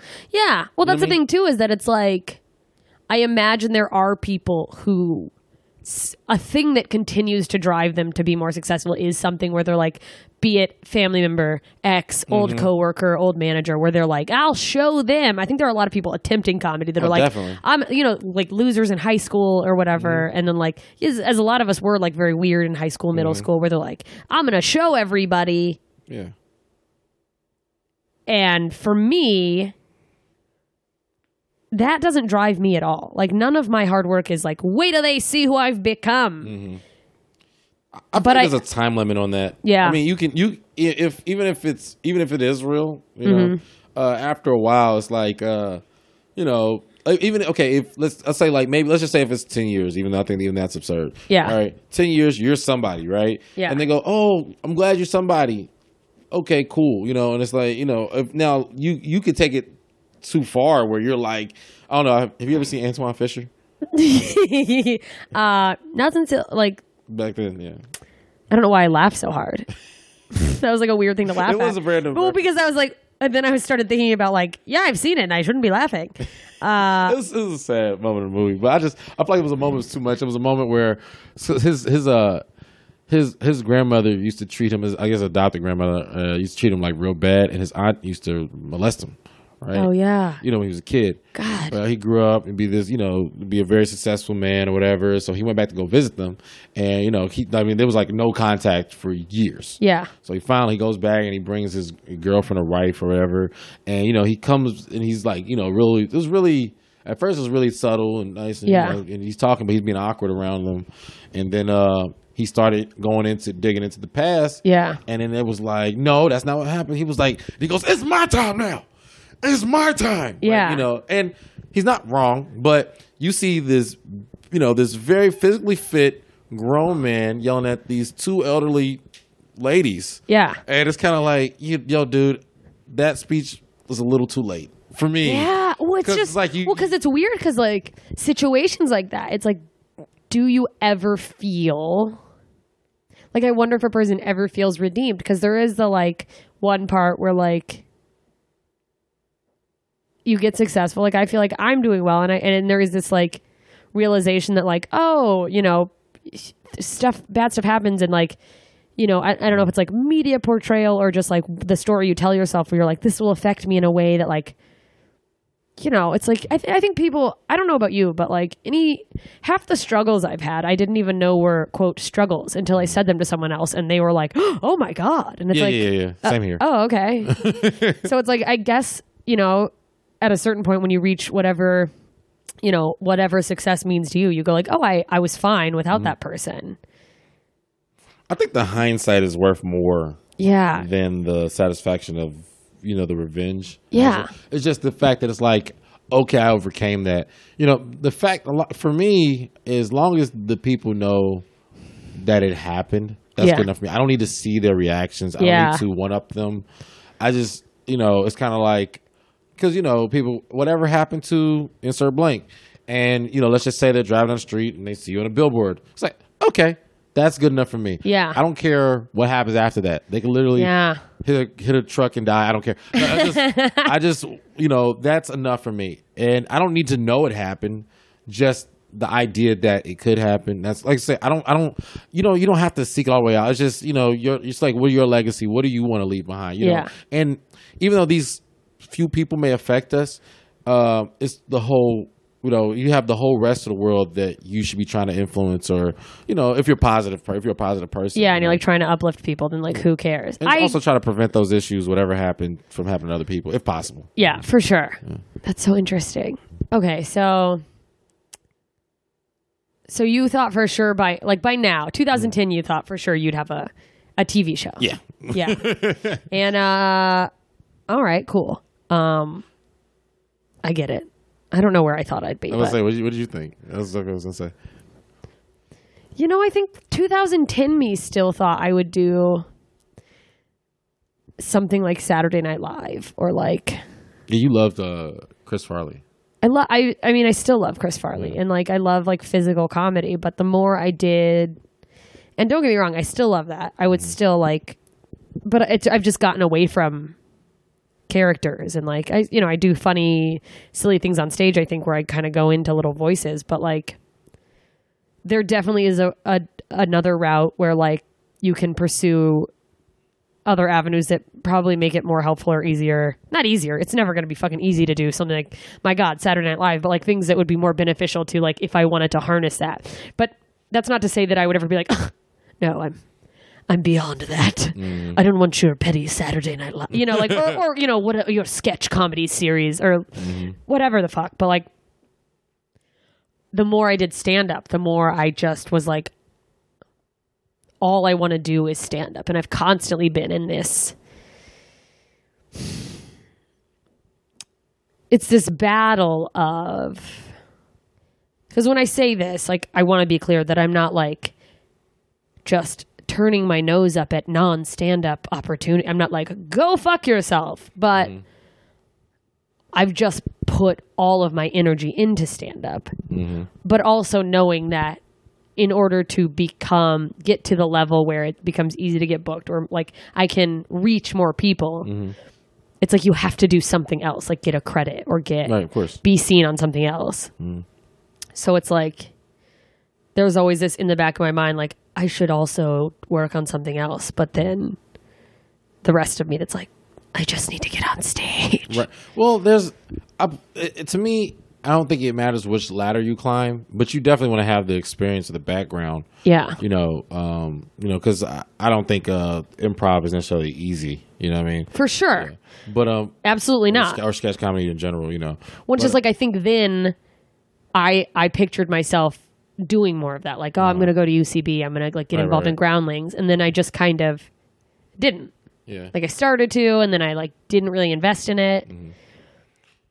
I don't know what I thought I'd be doing. I do know that like it was a goal of mine. The Comedy Store is a thing that I was like, I want to be a regular at the Comedy Store. So that's been cool. I just feel like once you climb, it doesn't matter which ladder you climb, but once you get to the top, you kind of, I feel like everything's open to you. Yeah. You know what I'm saying? Well, it's like, yeah, if you can like find your way to get up there and then. Because like, I'm sure like, you know, like even the route you're going, you know what I mean? Because you're pretty respected, you know, as a first option when it comes to female comics. Oh, thanks. People, I mean, you know, you did it. I didn't. You know. People really respect you in that way. So let's just say, for some reason, Lauren Michaels happens to be at the Comedy Store, and they're like, "Yo, who?" You know, like, "Oh, well, I want, the hottest woman here." You know, and they'll just say he sees you performing. You know what I mean? He's not gonna say, like, I only want people that's had Groundlings or UCB. Yeah. He's gonna be like, yo, you're hot. You know what I mean? It's because you actually took time to develop your craft, and preparation means opportunity. You know what I mean? So I don't feel like you're gonna miss. I feel like you're gonna get everything that's meant for you. You're not gonna miss any opportunity. I just don't think people should operate their actions off of fear. Yeah. You know what I mean? It's like literally the preparation steps, because you're still in the field of comedy. Well, yeah, it's like you're just working. As long as you're working hard, I think. Now, and that's just to say that like now I'm very happy with where I am, knowing that like there's going to be more, but like I just back then thought I wanted to do other things, like more. Like I wanted to be heavier into like doing sketches, and like I love sketches now, but like I'm not going to take time away from my stand up for them. Like I'll write them as they come, but I'm not like, and if the right opportunity came where like the right group of people or the right, show, and it's like we're doing something like that, yeah, I would love to, but like I'm not going to like cut my stand up writing in half just to like try to start by myself, ground zero, like me, I don't know. Barring someone asking me to write sketches or whatever. I would love to see what would come out of you, like once Hollywood realizes, what type of star they have on their hand with you. What will you create? Like what? Like what? Because it's kind of interesting. Like Kevin Hart's actually one of the few people who literally he does whatever he wants to, which is amazing. Well, at least what it seems. Because I do remember, I think he had a pilot like maybe a few years ago that didn't make it. Yeah. But I mean, he seemed like he's the guy who's actually carrying through with his certain promises. Like he pretty much got his own Comedy Central presents on Comedy Central called like The Next Level. Yeah. He's giving comic specials, and then he had like Heart of the City, where he's like spotlighting, which I love. I love that he's like doing that, because that was always a thing. I feel like we used to talk about that back then too, where it's like, did. Like when I get on, not to feel like, what am I, a fucking rapper? When I get on, but like, it was just that like, oh, if I get there first, I want to make sure everyone knows about my friends. That hasn't changed. Yeah. The mentality of I want to make sure people know about my. You guys are still part of my home team. Even it doesn't mean like you guys are so family to me that no matter what, like I don't care what happens, like I will always return back to the idea of like say if number one comedy special and all that stuff, everything's popping, then the next project is going to be something with my home friends, like like the original. Because I believed, especially back then, I believed in you guys so much. Like I was just like, oh man, like I can see Jessica having her own TV show. I can see what it, like, to the point where I gave you a tag, you know what I mean? And I remember I was like, cause I could hear you saying it. Yeah. Like, I didn't even think it was like funny for me. I was just like, it wasn't something like I was like, oh man, I want that bit, or I can make that bit better. I just was like, was it the Gary Coleman? Yeah, I was like, I'm surprised she didn't say that. I'm like, yo, I feel like it was like a dream or something, and like you said it, and what I'm a great. But yeah, it's great like tech. I was so invested in my friends back then that it was like the really like, not only because it's one thing to like, sometimes there are days where it's like hard to have the energy to believe in yourself, where you're just like, Whereas like, it's not that I've never been like, I shouldn't be. I've never once have I been like, I'm not built for this, or like, I'm not good enough to do stand-up comedy. But there are days where I'm just like, I'm definitely just like, head down, do the work, just keep going, instead of being, because there's days where you're like bright-eyed and you're like, this is getting me somewhere. Look where I've come. Look at this. And some days where you're just like, just keep. I mean, not to be like Finding Nemo, but like, just keep swimming. Like, we're just like, I just have to get up. Just get up, and then I'll feel better. Like, like where it is like, let me not. Because, you know, like, I don't know, when if like getting depressed and stuff, where you're like, I'm just gonna stay in bed and be like, if I just get up, if I just like go to the mic. But like, boy, did I just derail my thought. Yeah, I guess there always has been that mentality of like, just like back then, it was just like, it's so funny because then you wonder, because I genuinely can point to like almost everyone in that group where I like still think like, yeah, I still like firmly believe that this person is super talented, and I still like talk you up to everybody. I talk about like Matt Jones and like Lance, and then like with Matt, I mock him sometimes, but I genuinely believe, I was like, man, you should have. I said, I feel like maybe God was preventing you from being some superstar when you were a kid, because you would have been coked out and been like, yeah, because you would have gone like on a bender and died. Like you had, I stand by the fact that like Matt had, or maybe even has like a few like personal lessons. Nobody knows what those are but Matt, but like things to figure out before something pops, because Matt is like so unique and he's silly and like extremely talented, hilarious. Like, he's like piss your pants funny, and then you don't see someone for a while, and it's like, you know, like seeing Matt go up again. I saw him for the first time a couple months ago. I remember thinking, because you know, you go like, you have these moments of like, well, were we all as hilarious as I thought? Or was it just like this like delusion? Because you're like, is every group of friends at that level is probably walking around like, we're all the shit and we're all going to make it or whatever. But like seeing Matt go up, I was like doubling over and being like, yes, holy fuck, Matt Jones. I miss watching this. And then like seeing you last night, just being like what it was then times 1,000. You know what I mean? Because it's like you've grown, and it's just going like, oh my God, yes, my hilarious friend. Like, you know what I mean? You're like, it is this like almost like self-validation too, where you're like, yeah, I was right all along. They are hilarious. And it's as if like, it's like, no one's arguing that. What am I like? Yeah. But it is, I mean, even this is like such a small thing. Like, I'm not at a point of like, everyone gets a special, but I am at a point in some places where it's like, well, let me get you in front of this club owner, or like at least get you, like, I can in brief moments like get people stage time. And I always like, whenever I can, like suggest someone or bring someone, it's like, for me, honestly, I mean, I know I told you this before, but it's like, I just like the opportunity to perform with you in a professional setting that was outside of LA. Like I jumped at that. Like I was just like, because I was thinking like, you know, like, because actually at the time, you know, my grandma had passed, and I was actually I was like, I don't know what was going on, because I was planning things out, but I was like, I don't know if that's going to work. You know, I'm here now. I don't know if I'm going to be able to buy another ticket towards that way, but whatever. But then I was just like, no lie, it stayed with me. Like I was going to sleep and wake up like, I want to perform with Jessica. Pretty cool. I was like, nah. I said, I'll do it for free. I don't care. I'll do it for free. I don't care. Yeah, I would have never made you do it for free. But the thing was like, you know. But I knew it wasn't enough money too, that I was like, hey, are you going to, that's why I was like, are you going to be out there? Like, well, that's what I said. I felt like the opportunity had gone away. That's why I was like, I would literally, that's why it really what made me say, like, I really just wanted to perform, you know, with you. Yeah. Like, you know, I'm like, you know, because like I said, there's this professional, barely professional, but professional businessman in me. And then there's still that kid in me. The 2010 me. That's like, holy shit, I'm at a club with my friends. Yeah, like we're like just going like watching you on stage last night, and then getting on stage and then being like, and like you're doing your act, in the back of my head I'm like, oh my God, we're doing it. We're doing it. We're doing it. Like we did the thing that we're like, wouldn't it be crazy if we went on tour? I mean, remember when we went to we all packed in a car and drove to Dallas for Stand Up for Diversity and like slept on the side. 1 minute. We drove clear across the country. And Buddy is like, why am I here? I'm white man. I'm a white man. This is the dumbest decision I've ever made. And I was like, you're different. And then it's like, yeah, this was dumb, but like, Just that, Well, the like, joke back then was that if you were a straight white man, then you should pretend to be gay.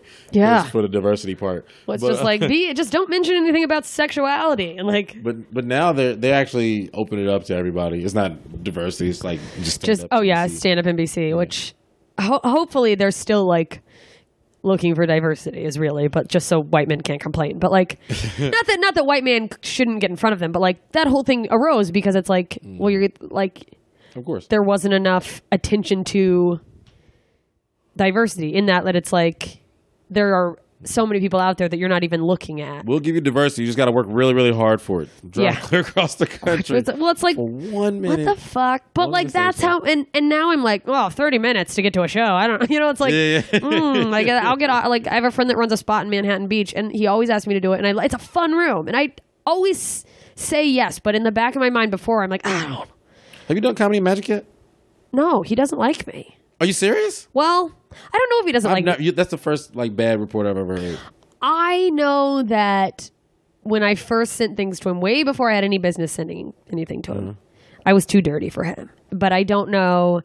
I have decided in my mind, as we do, with no fucking feedback whatsoever, that he just doesn't like me. And I also have made no effort to contact him in like 2 years. So I don't. How about we go down? I haven't done it either, but I was like, that's like the club. I've never gone there. That's what I'm saying. I think we should just go down there. Let's do it. Let's go down there. Because, I mean, I've heard nothing but good things about that club. No, I mean, everyone talks about it great, but I have heard that this is such a dumb thing for me to say because I know that especially for showcase sets, but like, I don't have to be dirty to be funny. Mm-hmm. And if he doesn't want dirty, I can just not do dirty. Yeah, I mean, you got plenty of. You did 55 minutes last night. Not all of it was dirty. Yeah, no, I think even probably more than half of it was. Yeah. I mean, once you start talking about yourself, like that. I mean, but the dirty stuff you have is really dirty, but it's funny.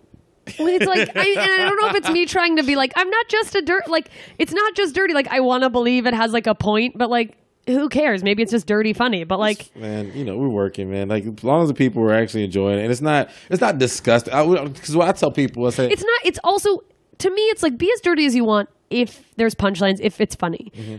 I'm not into, and I see a lot of this, and it's like, sometimes it's people who are newer and they're just figuring out their voice, but like, I don't personally care for dirty for the sake of shock value. Mm-hmm. Like when you're just like, describing coming out of a pussy or something, like some disgusting just for the sake of being like, I'm edgy, which some people are into that, and God bless you if you do that. But like, I love dirty, but it also has to have like a rhythm or a punchline for me. Mm-hmm.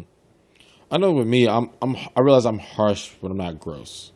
You know what I mean? Yeah. Like I'll say something very bluntly. Yeah, we're out there, and you kind of do what you want with it. But I've never heard you say anything where I was like, "This is gross." Yeah. I'm not. I'll cringe up. It's like just like you said, describing coming out like, nah. Yeah, it actually took me a while to start like writing like sex jokes. Well, it took me a while to stop. Well, no, it was like I had to because people go like, I think the default, and I think this is like some sort of like writer elitism where people, and I've heard it out of the mouths of people who I know 100% that I'm like, you are afraid of your own sexuality. And that's not me projecting like justifying my material. There are times when I do that, but there are people that I'm like, you don't know how to talk about your own sexuality, so you're judging other people because they can.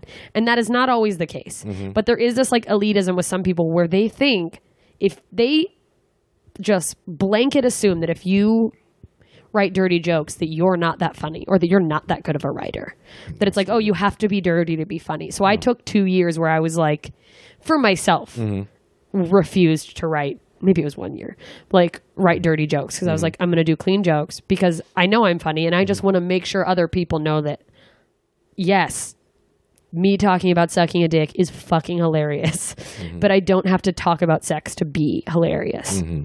It was for me, but it's like, and then I hit a point where it was like, because I was so rigidly like refusing to be dirty for like a period of time, where then I was like, I was like, wait, the reason I originally wrote dirty jokes is like, I'm a dirty person.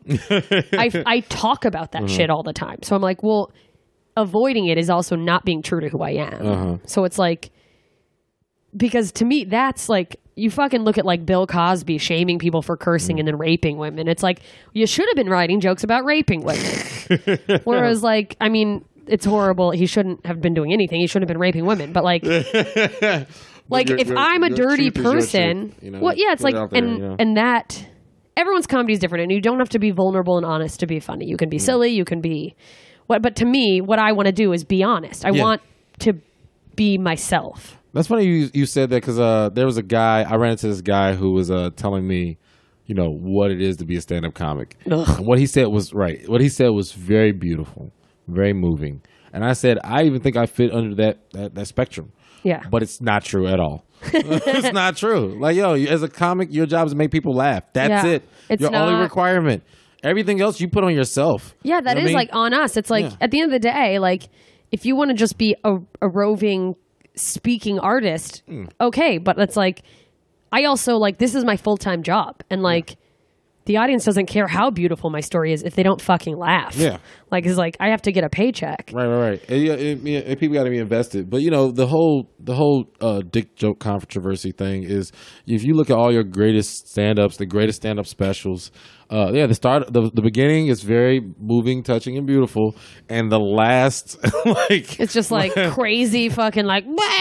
Yeah, it's like, there's a dick in every great special towards the end.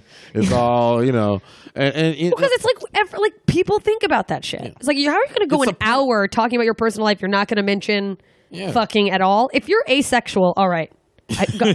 I buy it. Yeah, but it's a part of the human experience, and if you like, it's like the reason we exist. If it makes you feel uncomfortable, then it's definitely on your end, not the world. It's the most common thing. I mean, of course, they could be gross, but gross is still a part of entertainment. Yeah. You can't judge a person. Like the type of person they are off of what they talk about, like necessarily on stage, like as if like that's all they are. Yeah, they just all you are is gross talking about now. Ever since you said coming out of pussy, that's like in my head. that's like the reference. Well, no, it's like even like people who judge like a woman. What are you gonna talk about your vagina? Yeah, fuck you. It's a huge part of who I am. I get like for like other comics especially to reduce like a woman to like, you did a joke about your vagina, which is, it's like, yeah, you're going to reduce me to that anyway. Yeah. At the end of the day, I'm, pretty good for a comedian with a vagina. Don't get me started. And you know this. The truth is, the first, like, I don't know, because it depends on the person, but the first, like anywhere between, 2 seconds to 5 minutes, the common person, especially the guys, they're analyzing the type of chick, how she looks, and if she's worth even listening to. Then after that, they start accepting the information that you're spewing. So and it sucks. It really which is shitty, but like it sucks for women to because even like say you're funny is like, are you funny because you're funny, or are you funny because you're a female comic, which sucks. It definitely sucks. Well, it's like, and the women are like. You walk a fine line with women in the audience, because it's like, especially talking about sex or anything, if they feel somehow threatened by you, like if they perceive you as more confident, or especially like if they think you're prettier than they are and they're there on a date and then they're like, oh my God, is my date like thinking about her? Which like, I hope is, it's like, it's not really an issue, but like from a biological standpoint, we're supposed to feel that way. Like you're like, as much as people like, women are so catty, and it's like, I wish they were less, but it makes sense that there's a little of that. Like, that's the thing, that the instinct to go, something, but then like doing something that makes them feel like, this is my friend, like that, like, and nothing I've ever written is like, I gotta let them know that I'm their friend, and their boyfriends don't want to fuck. I've never like gone into that, but it's like. I think what I like about that perception coming across eases. I don't know. What I like about you is when you're telling your story, and it gets people, but also women on board. You know what I mean? As opposed to pandering, where you go, am I right, ladies? Am I right, ladies? Come on, ladies. Men suck. Am I right? You're just telling your story, and they get on board. And that's something actually I had to learn too. With like. because I think there's a certain level of insecurity that comes with like, oh, let me get them on my side, they'll trust me. But it's like, yo, if you're genuinely not a shitty person, and you just tell your truth, people get on board naturally. Yeah, people can feel when someone's authentic. It's the same reason why, like, when you see someone doing sex jokes for the sake of, oh, this is what you're supposed to do, or like, I need to be edgy. If they're not like that, you can see it. Mm-hmm. You ever like, and sex jokes is just the example I used, but it's like, if that isn't who you are, people can see that you're uncomfortable with it. Mm-hmm. You know what I mean? Where it's like, if you're just being yourself and doing the best version of yourself, and like you said, you're not a bad person. Because also if you're like trying to be friendly, but like the fact that you're a shitty person resonates out of you, people like, you can be as funny as you want, but like, unless you're like the best, people are going to be like, I don't fucking care. I just didn't like them. Yeah. I've heard people be like, I guess their jokes were okay, but like, I hated them. Yeah. I mean, you know, like I said, harsh, but not gross. Yeah. You know, because I mean, gross can be accepted. Well, it's but like sometimes you turn. That's like, for example, Eric Andre, right? Yeah. I love him to death. He's hilarious. He's so great. He's hilarious. But you know, I was hanging with him and I posted it online, right? And then I was getting all this feedback like, oh, that dude's a weirdo. Oh, or yo, that dude, he's annoying, or he's disgusting, all this stuff. And I'm like, but what did he do to you? You know? And it's like, who cares? It's like he just does too much. He does too much. Yo, he's one of the nicest guys. Yeah. Well, it's also just like the internet culture. Like, then just don't watch. Yeah. There's so many options. But they can't help it. It's just, but like I was saying last night, you know, a reaction still counts as a vote. You know what I mean? Like the fact that people want to chime in, you know? Yeah, if people tune in to hate watch you, a network just sees that as like people are watching. Yeah, exactly. Like, but it's just hilarious to me because he's gross, but it's funny, legit funny. It's so funny. You know, like he's like, you know, I'm fucking hysterical. I remember the first time I watched the show and I was thinking like, yo, what the hell is this? I think on the first episode he like burned his whole setup, which I was like, yo, that's hilarious. He's amazing. But then once I caught up to the format, I was like, oh, this is sick. Like, yo, because it's like, you know, that's another thing too with writing. Because I know you're working on a project. You know, it's like you want to do your version of what's out there, but you also want to break the mold and want to do something different. Yeah. So obviously he found that different thing. Yeah. You know, and it works. Yeah. We're all just looking for that different thing. What is your, what do you think, like, 5 years from now? Should we do 5 years? Should we do 1 year? 5 years? Let's do 5. Let's do 5. What does... I'm 29 now, so that would definitely take me into maybe 34. That's weird. Sweet 30s. Okay, so, all right. Well, you know what? I made a big kick to be more responsible. Like this is legit. Now this isn't like 25. I'm about to be more responsible. Yeah, I'm about to move out of this radio station. This is you know, good credit and such. You know, like you know that. You know, good for you. I'm like at a standstill with I got sued by one of my student loans, and I'm like, you can't take blood from a stone, and I'm like, I just got tired of. I'm actually.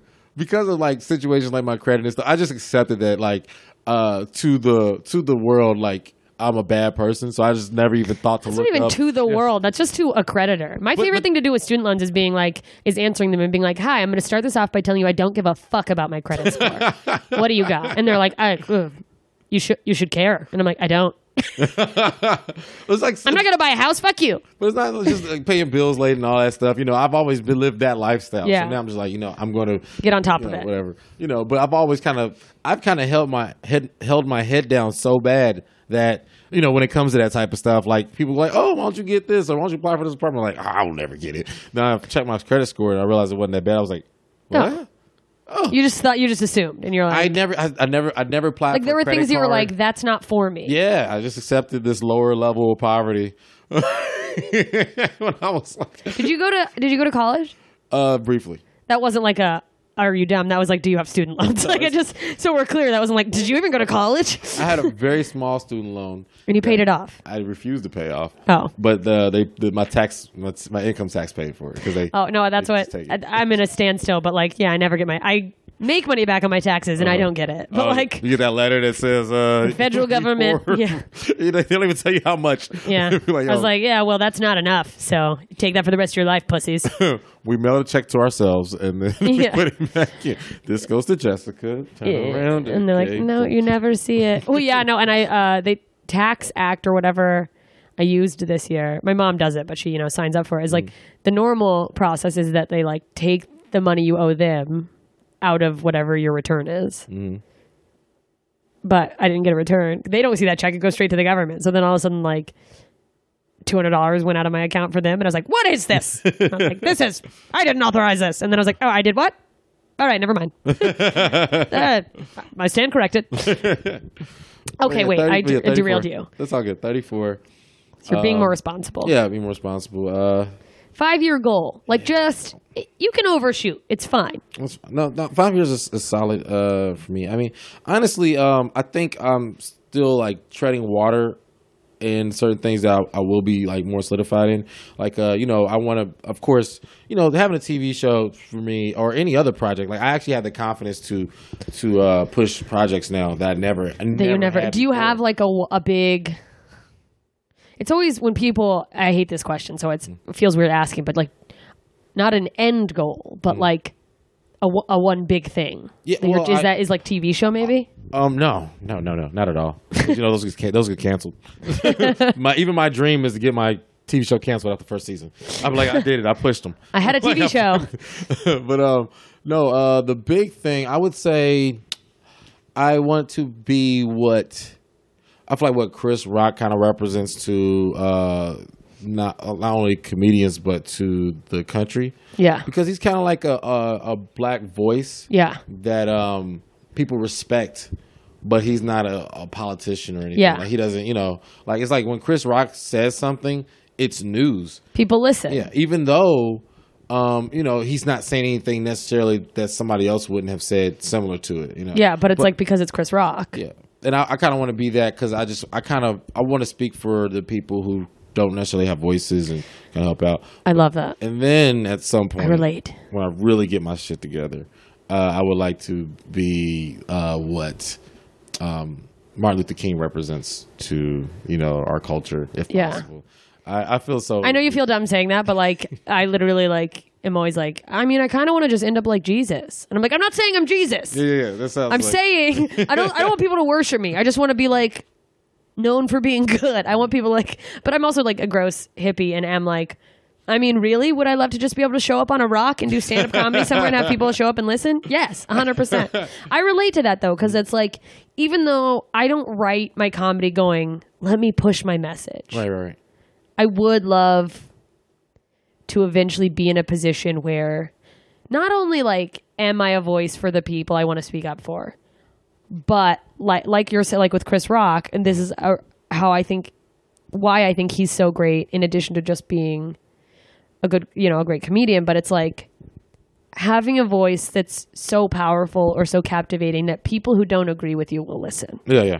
And I mean, that's like literally, like, not this episode. This is a special episode, but my podcast is about like, well, let me interview this person let's get their side of the story. Not that it's like, what's the deal with? But it's like, I aim to be, like, I had an episode with a Trump supporter, and like, I had friends who were very hardcore Hillary, and they're like, you know what? Thanks for doing that. It was interesting to hear. And like, and vice versa. Like I had a friend that was a Hillary supporter, went to the Women's March, and I had friends that are like, oh, it was, I never looked at it that way. Being able to sort of like bridge that gap of like, you're never going to get everyone to agree with each other, but going like, hey, like, let's take a second. Yeah. We're humans. Yeah, this is like getting people to understand where because I say this all the time and it seems so dumb, but like when you look at like white privilege, which is a very real thing, like 1,000%. Say it ain't so. But like, yeah, I know. And it's hard when you're on the oppressed side to be empathetic. And I guess because I'm white, it's easier for me to have empathy and be in the middle and be like, well, think of it this way, is that like, I am constantly standing up for like social justice, like issues, all my friends of color, women, you name it, whatever. But they're not, but I don't know. But like, because it sounds like I'm gonna be like, but in addition to that, it's like, people also have to realize that even though the super fucked up oppressive system that is America has like benefited white people. They are also a victim of that system because it's so manipulative that it's allowed them to be blind. Exactly, absolutely. Yeah. And so that is what I want to be able to do, is to go like, hey, this is what's real. America wasn't what you were told. It's like, yeah, America the Great, that's what you feel about it this way. But here, like getting them to listen so they go, because it took me a long time to go like, I was like, I wasn't racist. So I was that person that was like, well, I'm not racist, who couldn't see racism because it didn't affect me. And then like talking to my, friends who've experienced it, learning about like the actual history of like Black America, like, cause I took like, black history classes and like, it's literally called Intro to the Black Experience in Florida. But like, and then reading on it and going like, oh my God, like all this stuff that that you didn't get taught in history class. And I have plenty of friends who are like, rightfully so, or like, it's not my job to teach you. Or like, it is not my job to teach white people, which is 100% true. Right. But it's also like, there's a part of me that's like, somebody's got to teach, like, but they don't know. Yeah, and as time goes on, and I'm not defending all white people. That's not what I'm doing. No. As time goes on, people get less attached to the idea of reaching out. Yeah. I mean, that's what I was gonna say. This past election season, it kind of killed communication. Yeah, no, and the internet too has made. Yeah, it's like it's very divisive. Yeah, and then you got the media where they just run with a headline. They don't care who it hurts. Helps. No. And it's just get the clicks or whatever. It becomes hard to hear another side. And it does make you more like steady yourself. But I actually that's probably why we get along so well. I feel the same way. Like that's why I say I want to practice. I want to help encourage individual thought. What I mean? Like to think for yourself. Don't just free thinking. Don't go to the group mentality. Just don't accept any identity that people put on you. Or and people are so quick to do that. Because there's that human. It's like a human instinct. Like we're meant to be in groups. Like we're not like as a species. Yeah, of course. Not but like we need to help each other. And it's like it takes a village. But like people have this innate like desperation, not in a pathetic way, but like you want to feel like you belong so much that it's so easy for people to just conform to an identity because they feel like they're a part of something. Where it's like, it's fine to be a part of something. Yes. And if it fits your values, but make sure you're not blindly accepting. But most people do. And the flaw in that mentality is that people lie. So you'll jump on board with something that even the person who got you on board is not even a part of. I used to do taxes, right, for Jackson Hewitt, and it was so funny. It's like a plug. I used to do taxes, and it was so funny because the commercials, all those tax services suck. Every one of them. H&R Block, Jackson Hewitt, anything like that, Liberty, whatever, all of them are shitty. It's all bullshit. It's all bullshit. Tax Act. They're selling loans. I mean, it has nothing to do with the tax service. The tax service is cheap and free. You can get that done anywhere. But what they would do is they'll tell people, oh, you can get all this money off, blah, blah, blah, right? So you go like, what? Your neighbor goes somewhere and gets, a good deal or whatever. And then you go like, well, he's my neighbor. We both have a wife, 2 kids, and a dog. Yeah. I should get exactly what he got, right? Yeah. So then I get this shitty individual sitting there across from me telling me I know exactly what I'm going to get. I'm like, well, give me your social security number, your information. Oh, you're getting way less than that. Yeah. Like, what? My neighbor, my sister, my brother, my dog got this. You don't have the same life. I said they lied to you. They lied. You're not them. They're not you. You have to accept the reality of your situation. Yeah. And that's what I feel like when it comes to all these race debates or, all these sexism, anything. Like class. Yes, exactly. Religion. Yeah, it's like, do what's best for you. Figure out what's best for you and be more empathetic to other people's situations. Yeah. That's all. It's like realize that everyone's experience is different and everyone has a struggle. Right. A lot of people think when you're explaining your situation that you're asking people to conform. Yeah. It's like, no, I want you to understand. Yeah, I want you to hear me. Yeah. And that's another thing too, as far as that's actually why I got into comedy, is because I always you wanted people to hear you. Yeah, I know. Not the whole attention whore thing. It's just like, well, no, it's like, I just feel like I could say something. I literally feel like I've kind of learned how, like, the right word to say in certain moments. Yeah, where it's like you want people. Well, I mean, that's a real thing. Is like it's like a captivated audience, you know, where it's like just listen. Like you don't have to agree with me, but like, can you listen for a second? And I think, aw, that sounded so tender. I know. I mean, I think we're as a culture, it's like people. It's like a bunch of shouting. The internet is a lot of echo chambers. Like people, if you don't agree with me, don't be my friend. And it's like that's fine, but like all of my friends who are like, I've erased everyone who openly supports Trump, or like I'm blocking you, I'm unfriending you. Is like fine if you need the internet to be a safe space. Like you don't have to be not everyone has to be a social justice warrior. Right. But you're not a social justice warrior if all you're doing is shouting things at people who agree with you.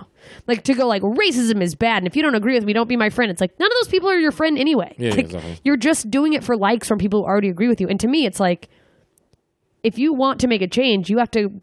The bravest thing is being able to talk to someone who doesn't agree with you. Absolutely. You know, and that's the thing. What I was saying too is who you don't agree with as well. As far as using your platform, you know, like you can. It's nothing. It means nothing. I mean, even though, well, I shouldn't say it means nothing because you could. It's cathartic to speak with people who agree with you, right? But when you go on a bigger platform and then you explain the best words you have in you, I think that's the best way to kind of make things happen, And of course there's going to be, equal and opposite negativity that comes along with it with other people, because you're going to have, for every good thing you're saying or somebody else saying, there's going to be somebody saying, negative stuff. Yeah. But, I truly believe that, the more people we have actually saying more positive things, being more open and being more listening, understanding, like I think it'll change things. Like I said, I'm big, and traveling got me like this. Yeah. I go into a place and I absorb cultures. Yeah. You know what I mean? I don't sit there and I don't do it. Not in a disrespectful way where I go to Texas and I develop an accent. I mean, sometimes I accidentally do pick up accents, but like, I mean, like, well, I walk a line between like what's appropriating and what's the difference between that and supporting. Sometimes I don't know. Like I want to buy the thing they made. You just have fun. And you go, you have fun, and you talk to the people. Yeah, don't try to cut yourself off and make it like when people travel, but they try to like make every experience like I'm like it's like okay, like staying in a 5-star hotel and like cutting yourself off to the world and getting room services and then seeing the the one landmark is like that's fine, but like immerse yourself. That's I'm the same. Where it's like let me hear the stories. Let me like go to the local. Where do people hang out? And like, where can I want to get that experience. And I feel like it affects your comedy too, Yeah. Well, even if you don't do comedy, I think like every human could benefit from a humanitarian perspective as far as like being a better person from traveling. You can't travel the world and I would hypothesize, because I don't know how to prove this, but like you cannot travel the world and remain a closed-minded racist.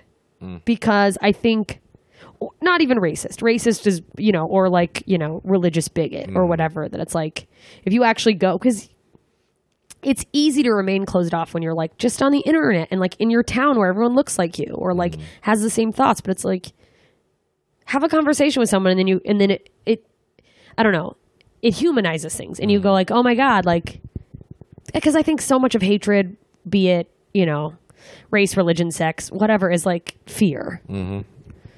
Yep, fear. That's a big one. That's like I always bring that up. Like I want people to stop operating off of fear. I mean, of course you can't make people, but no, because I just don't respect any action that's made off of fear. For the most part. Well, that it's like, well, yeah. So, well, it's also like people think that like bravery is this absent. Like, I just don't be it. But it's like I think real bravery is like pushing past being afraid. It's like I am afraid, but I'm going to do it. Just like you said, you talk, actually hearing somebody out and talking to them, because like you said, it's easy to talk to a room full of people who agree with you. Yeah, where it's like, yeah, okay, like we all like getting applauded, but at the end of the day, like you're not flipping the vote by like let's all get together in secret and like talk and make fun of how shitty Republicans are or whatever, or like let's all these fucking Democrats, and it's like, well, you're never going to get anything like. Do you want people on your side or like, do you want a good, I mean, I don't know. But there's a lot of people that I mean, like, you got the fat cats, just, I don't know why when you were saying that, I kind of imagine them eating food and going, because they're like gross or risky. There are people that are like, it's shitty, but like, there are people you're not gonna change. Mm-hmm. With like, and not that it's like you should try to change everybody, but it is like at the end of the day, it's like you can talk to people, and it's like you find the people who are willing to listen, and you talk to each other. But it's like there are going to be people who aren't going to hear what you say, who don't care, and like on either side of whatever issue. I literally just, like I said, I just imagine like, some fat guy going like, "Oh, poor people are ruining the economy." I'm like, don't even make sense. Yeah, it's like they don't even buy anything. It's like, exactly. What the fuck? Okay, to wrap up. Yeah. Okay, so we did like a 5-year. What are things within the next 5 years that like you think or are hopeful will have happened? It doesn't have to be like in 5 years I will be doing this exact thing, but like a couple things that like. Actually, settling down, I guess marriage wise. I mean, I would like to at some point. You think like maybe within the next 5 years you'll find someone and be like settled? Yeah, hopefully. Yeah. That's cool. I'll talk to somebody, but we never know. We'll check in 5 years. Yeah, right. Yeah. Tune in. I feel like I started a lot of things in my 20s that I want to wrap up within the next couple of years. I don't even want it to be 5 years, but anything I have want for, like money, like I don't like. I still feel like I'm in this money chase. Mm-hmm. Not necessarily be rich, but I don't want to. I feel like within the next few years, I won't be chasing money anymore. Yeah. Okay. Where you're not going to be like stressing about like finances, bills and stuff like that. Okay. Or even having, I don't know where I'm gonna get the money. It's gonna be like the money's gonna be there. Where you're not worried about how you're going to buy groceries or whatever, Yeah. I wish I'm almost there. I feel like. Not to say, It's like I'm the same. Where I'm like, I think I maybe am there if I maintain the same lifestyle, but there's still that part of you that's like instinctually of course worried. Yeah. And then it's also like when you get a little bit more money, there's this tendency to go like, I can buy a few more things, and that's what fucks people up. Exactly. Is that it's like I can start having food delivered. That's my real goal in 5 years, to be able to have autoimmune paleo meals delivered and still be able to stand up. Oh yeah. I was actually thinking when you said that, like, to have my auto pay net. To be able to just do auto pay instead of being like, no, I'm pretending it's not like I just would rather pay it myself. It's like, no, I'm afraid you're going to overdraft. Let me just send me a notification. Also, I would like to, within 5 years, to be able to help elevate each one of my friends. Each one of your friends? Yeah, kind of, like any opportunity I can help to give. And, I know some people maybe feel like I don't, but each comic at the comedy store that know me, they should be able to name some good thing that I've done for them. 'Cause I'm constantly thinking about my friends and how I can. Like, it almost. So you'd like for people to go like, those people in your circle to be like, oh, Jeremy Scipio, if they're talking about you to someone else, like, oh, he did this thing, or like, because it's true. I've done a lot, and I almost feel bad when I can't do more. So I would definitely let's say if I have a TV show or whatever, or if I'm doing movies, kind of like how Adam Sandler does for his crew. Oh man, I love that. I can't wait to do that. And then to be able to just fucking be getting paid to just. Not just, I mean, you are still working, but it's like you get to fucking hang out with your friends. Yeah, what movie is that? What, Grown Ups? I don't know. Grown Ups, yeah. All those, all of these like Netflix movies is that it's like I haven't seen any of them. I don't know if they're good or bad. I've heard, mixed reviews, but like mixed to bad. But fucking like people are paying you to just fucking goof off with your friends, like and do like silly like. Man, yeah. Then like instead of photo albums and stuff, you have like, movies where you go like, look at our friendship over, like to be able to go like, look where our friendship has gone is crazy. Like, I don't know. Just looking at like Billy Madison and being like, that's crazy. How much time has passed.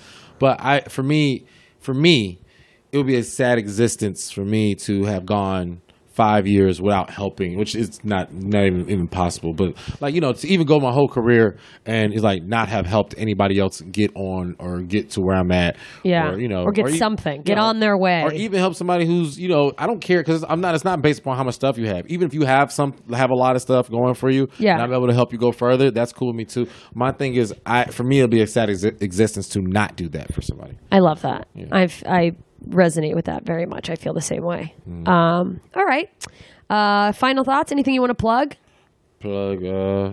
Let's see. I mean, I'm currently on this tour that I call the Definite Tour. Hey guys, look, I have my first merch, I guess. He does. Yeah, I'm actually wearing a shirt now. You can go to Jeremy Scipio, SCIPPIO.com, or just Google me. Something will pop up. And go on my website, get a shirt, support me. I'm like I said, I'm currently on tour. I'm going to Seattle, then I'm going to Boston, then I'm going to New York. So yeah, check back in with me. Yay, find him on all his social medias. He's back on social media. He's posting again. He took a break. And he's great. So go see Jeremy. I am, Jessica Michelle Singleton, as always, JMS Comedy. Come find me somewhere in the world. And I love Jessica. She's amazing. She's I love you. hilarious. I'm so glad we're friends. I can't wait to do this in 5 years. I hope I haven't killed myself by then. Anyways, thanks for listening, you guys. Well, there you go. Jeremy Scipio. That was my interview with him, which was done in a hotel room in Dayton, Ohio, where he was opening for me at the awesome club Wiley's Comedy Joint, which, as we said in the podcast, was sort of like just a wild dream of ours when we first started. Like, oh my God, what if we could tour together? So that's kind of a cool thing. And he's doing great stuff. Keep an eye out for him. Go find him on social media and go see him live when he's in your town. If you like the podcast, again, please subscribe, rate, and review it on iTunes. That really helps. And if you didn't like it, why are you still here? Why do I say this every week? You get it. Okay. Share the podcast with your friends, because everyone's a little bit ignorant sometimes. You can come see me. I'm back in LA, all over the place. Check my calendar. And I will be in Huntsville, Alabama with Steve Ranazizi, August 17th through the 19th. And then I am doing shows in Anchorage. Yay! I'm coming back to my hometown, Anchorage, Alaska, on August 25th and 26th. I will be at Hard Rock Casino. It's not a casino. It's just the Hard Rock Cafe. The Hard Rock Cafe. Wow. My brain. It's great. I promise. And then for Huntsville, I'm at Stand Up Live. Check out my calendar for all my dates. And, come see me. If you have interviews you want to hear me do, let me know. Tweet at me. I've got some coming up with some fun topics. I'm interviewing my friend Dulce Sloan, who is, we're going to talk about Black women and what that means just in general in society, and like her views on feminism versus, white feminism. Lots of fun questions to be asked there. Send questions for that. I'm going to interview a little person and a Vietnam vet. Not the same. Those are two different people. And some twins.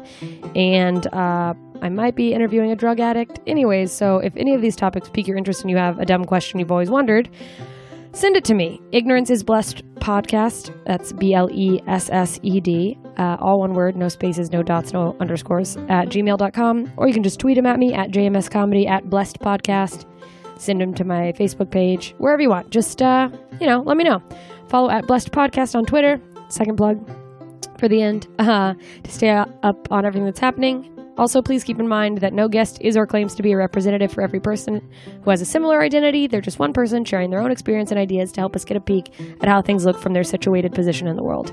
And I know that doesn't really fit this past episode because it was just an interview about him specifically. But I don't know. I'm reading a script of the things I need to not forget because my brain is crazy.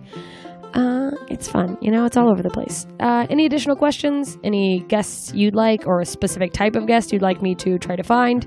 I don't know if you're really into people who collect bugs and you want me to find someone to interview. Let me know. I guess that's all. And just share and ask, and you'll learn things. The more we ask, the more we learn, the more we know. And the more we know, the more we can look down on others who aren't as smart as we are. And isn't that the point? Thank you for listening and putting up with my really breathiness and a million ums in the intro and outro. And thank you for being patient with my ignorance. See you soon, idiots.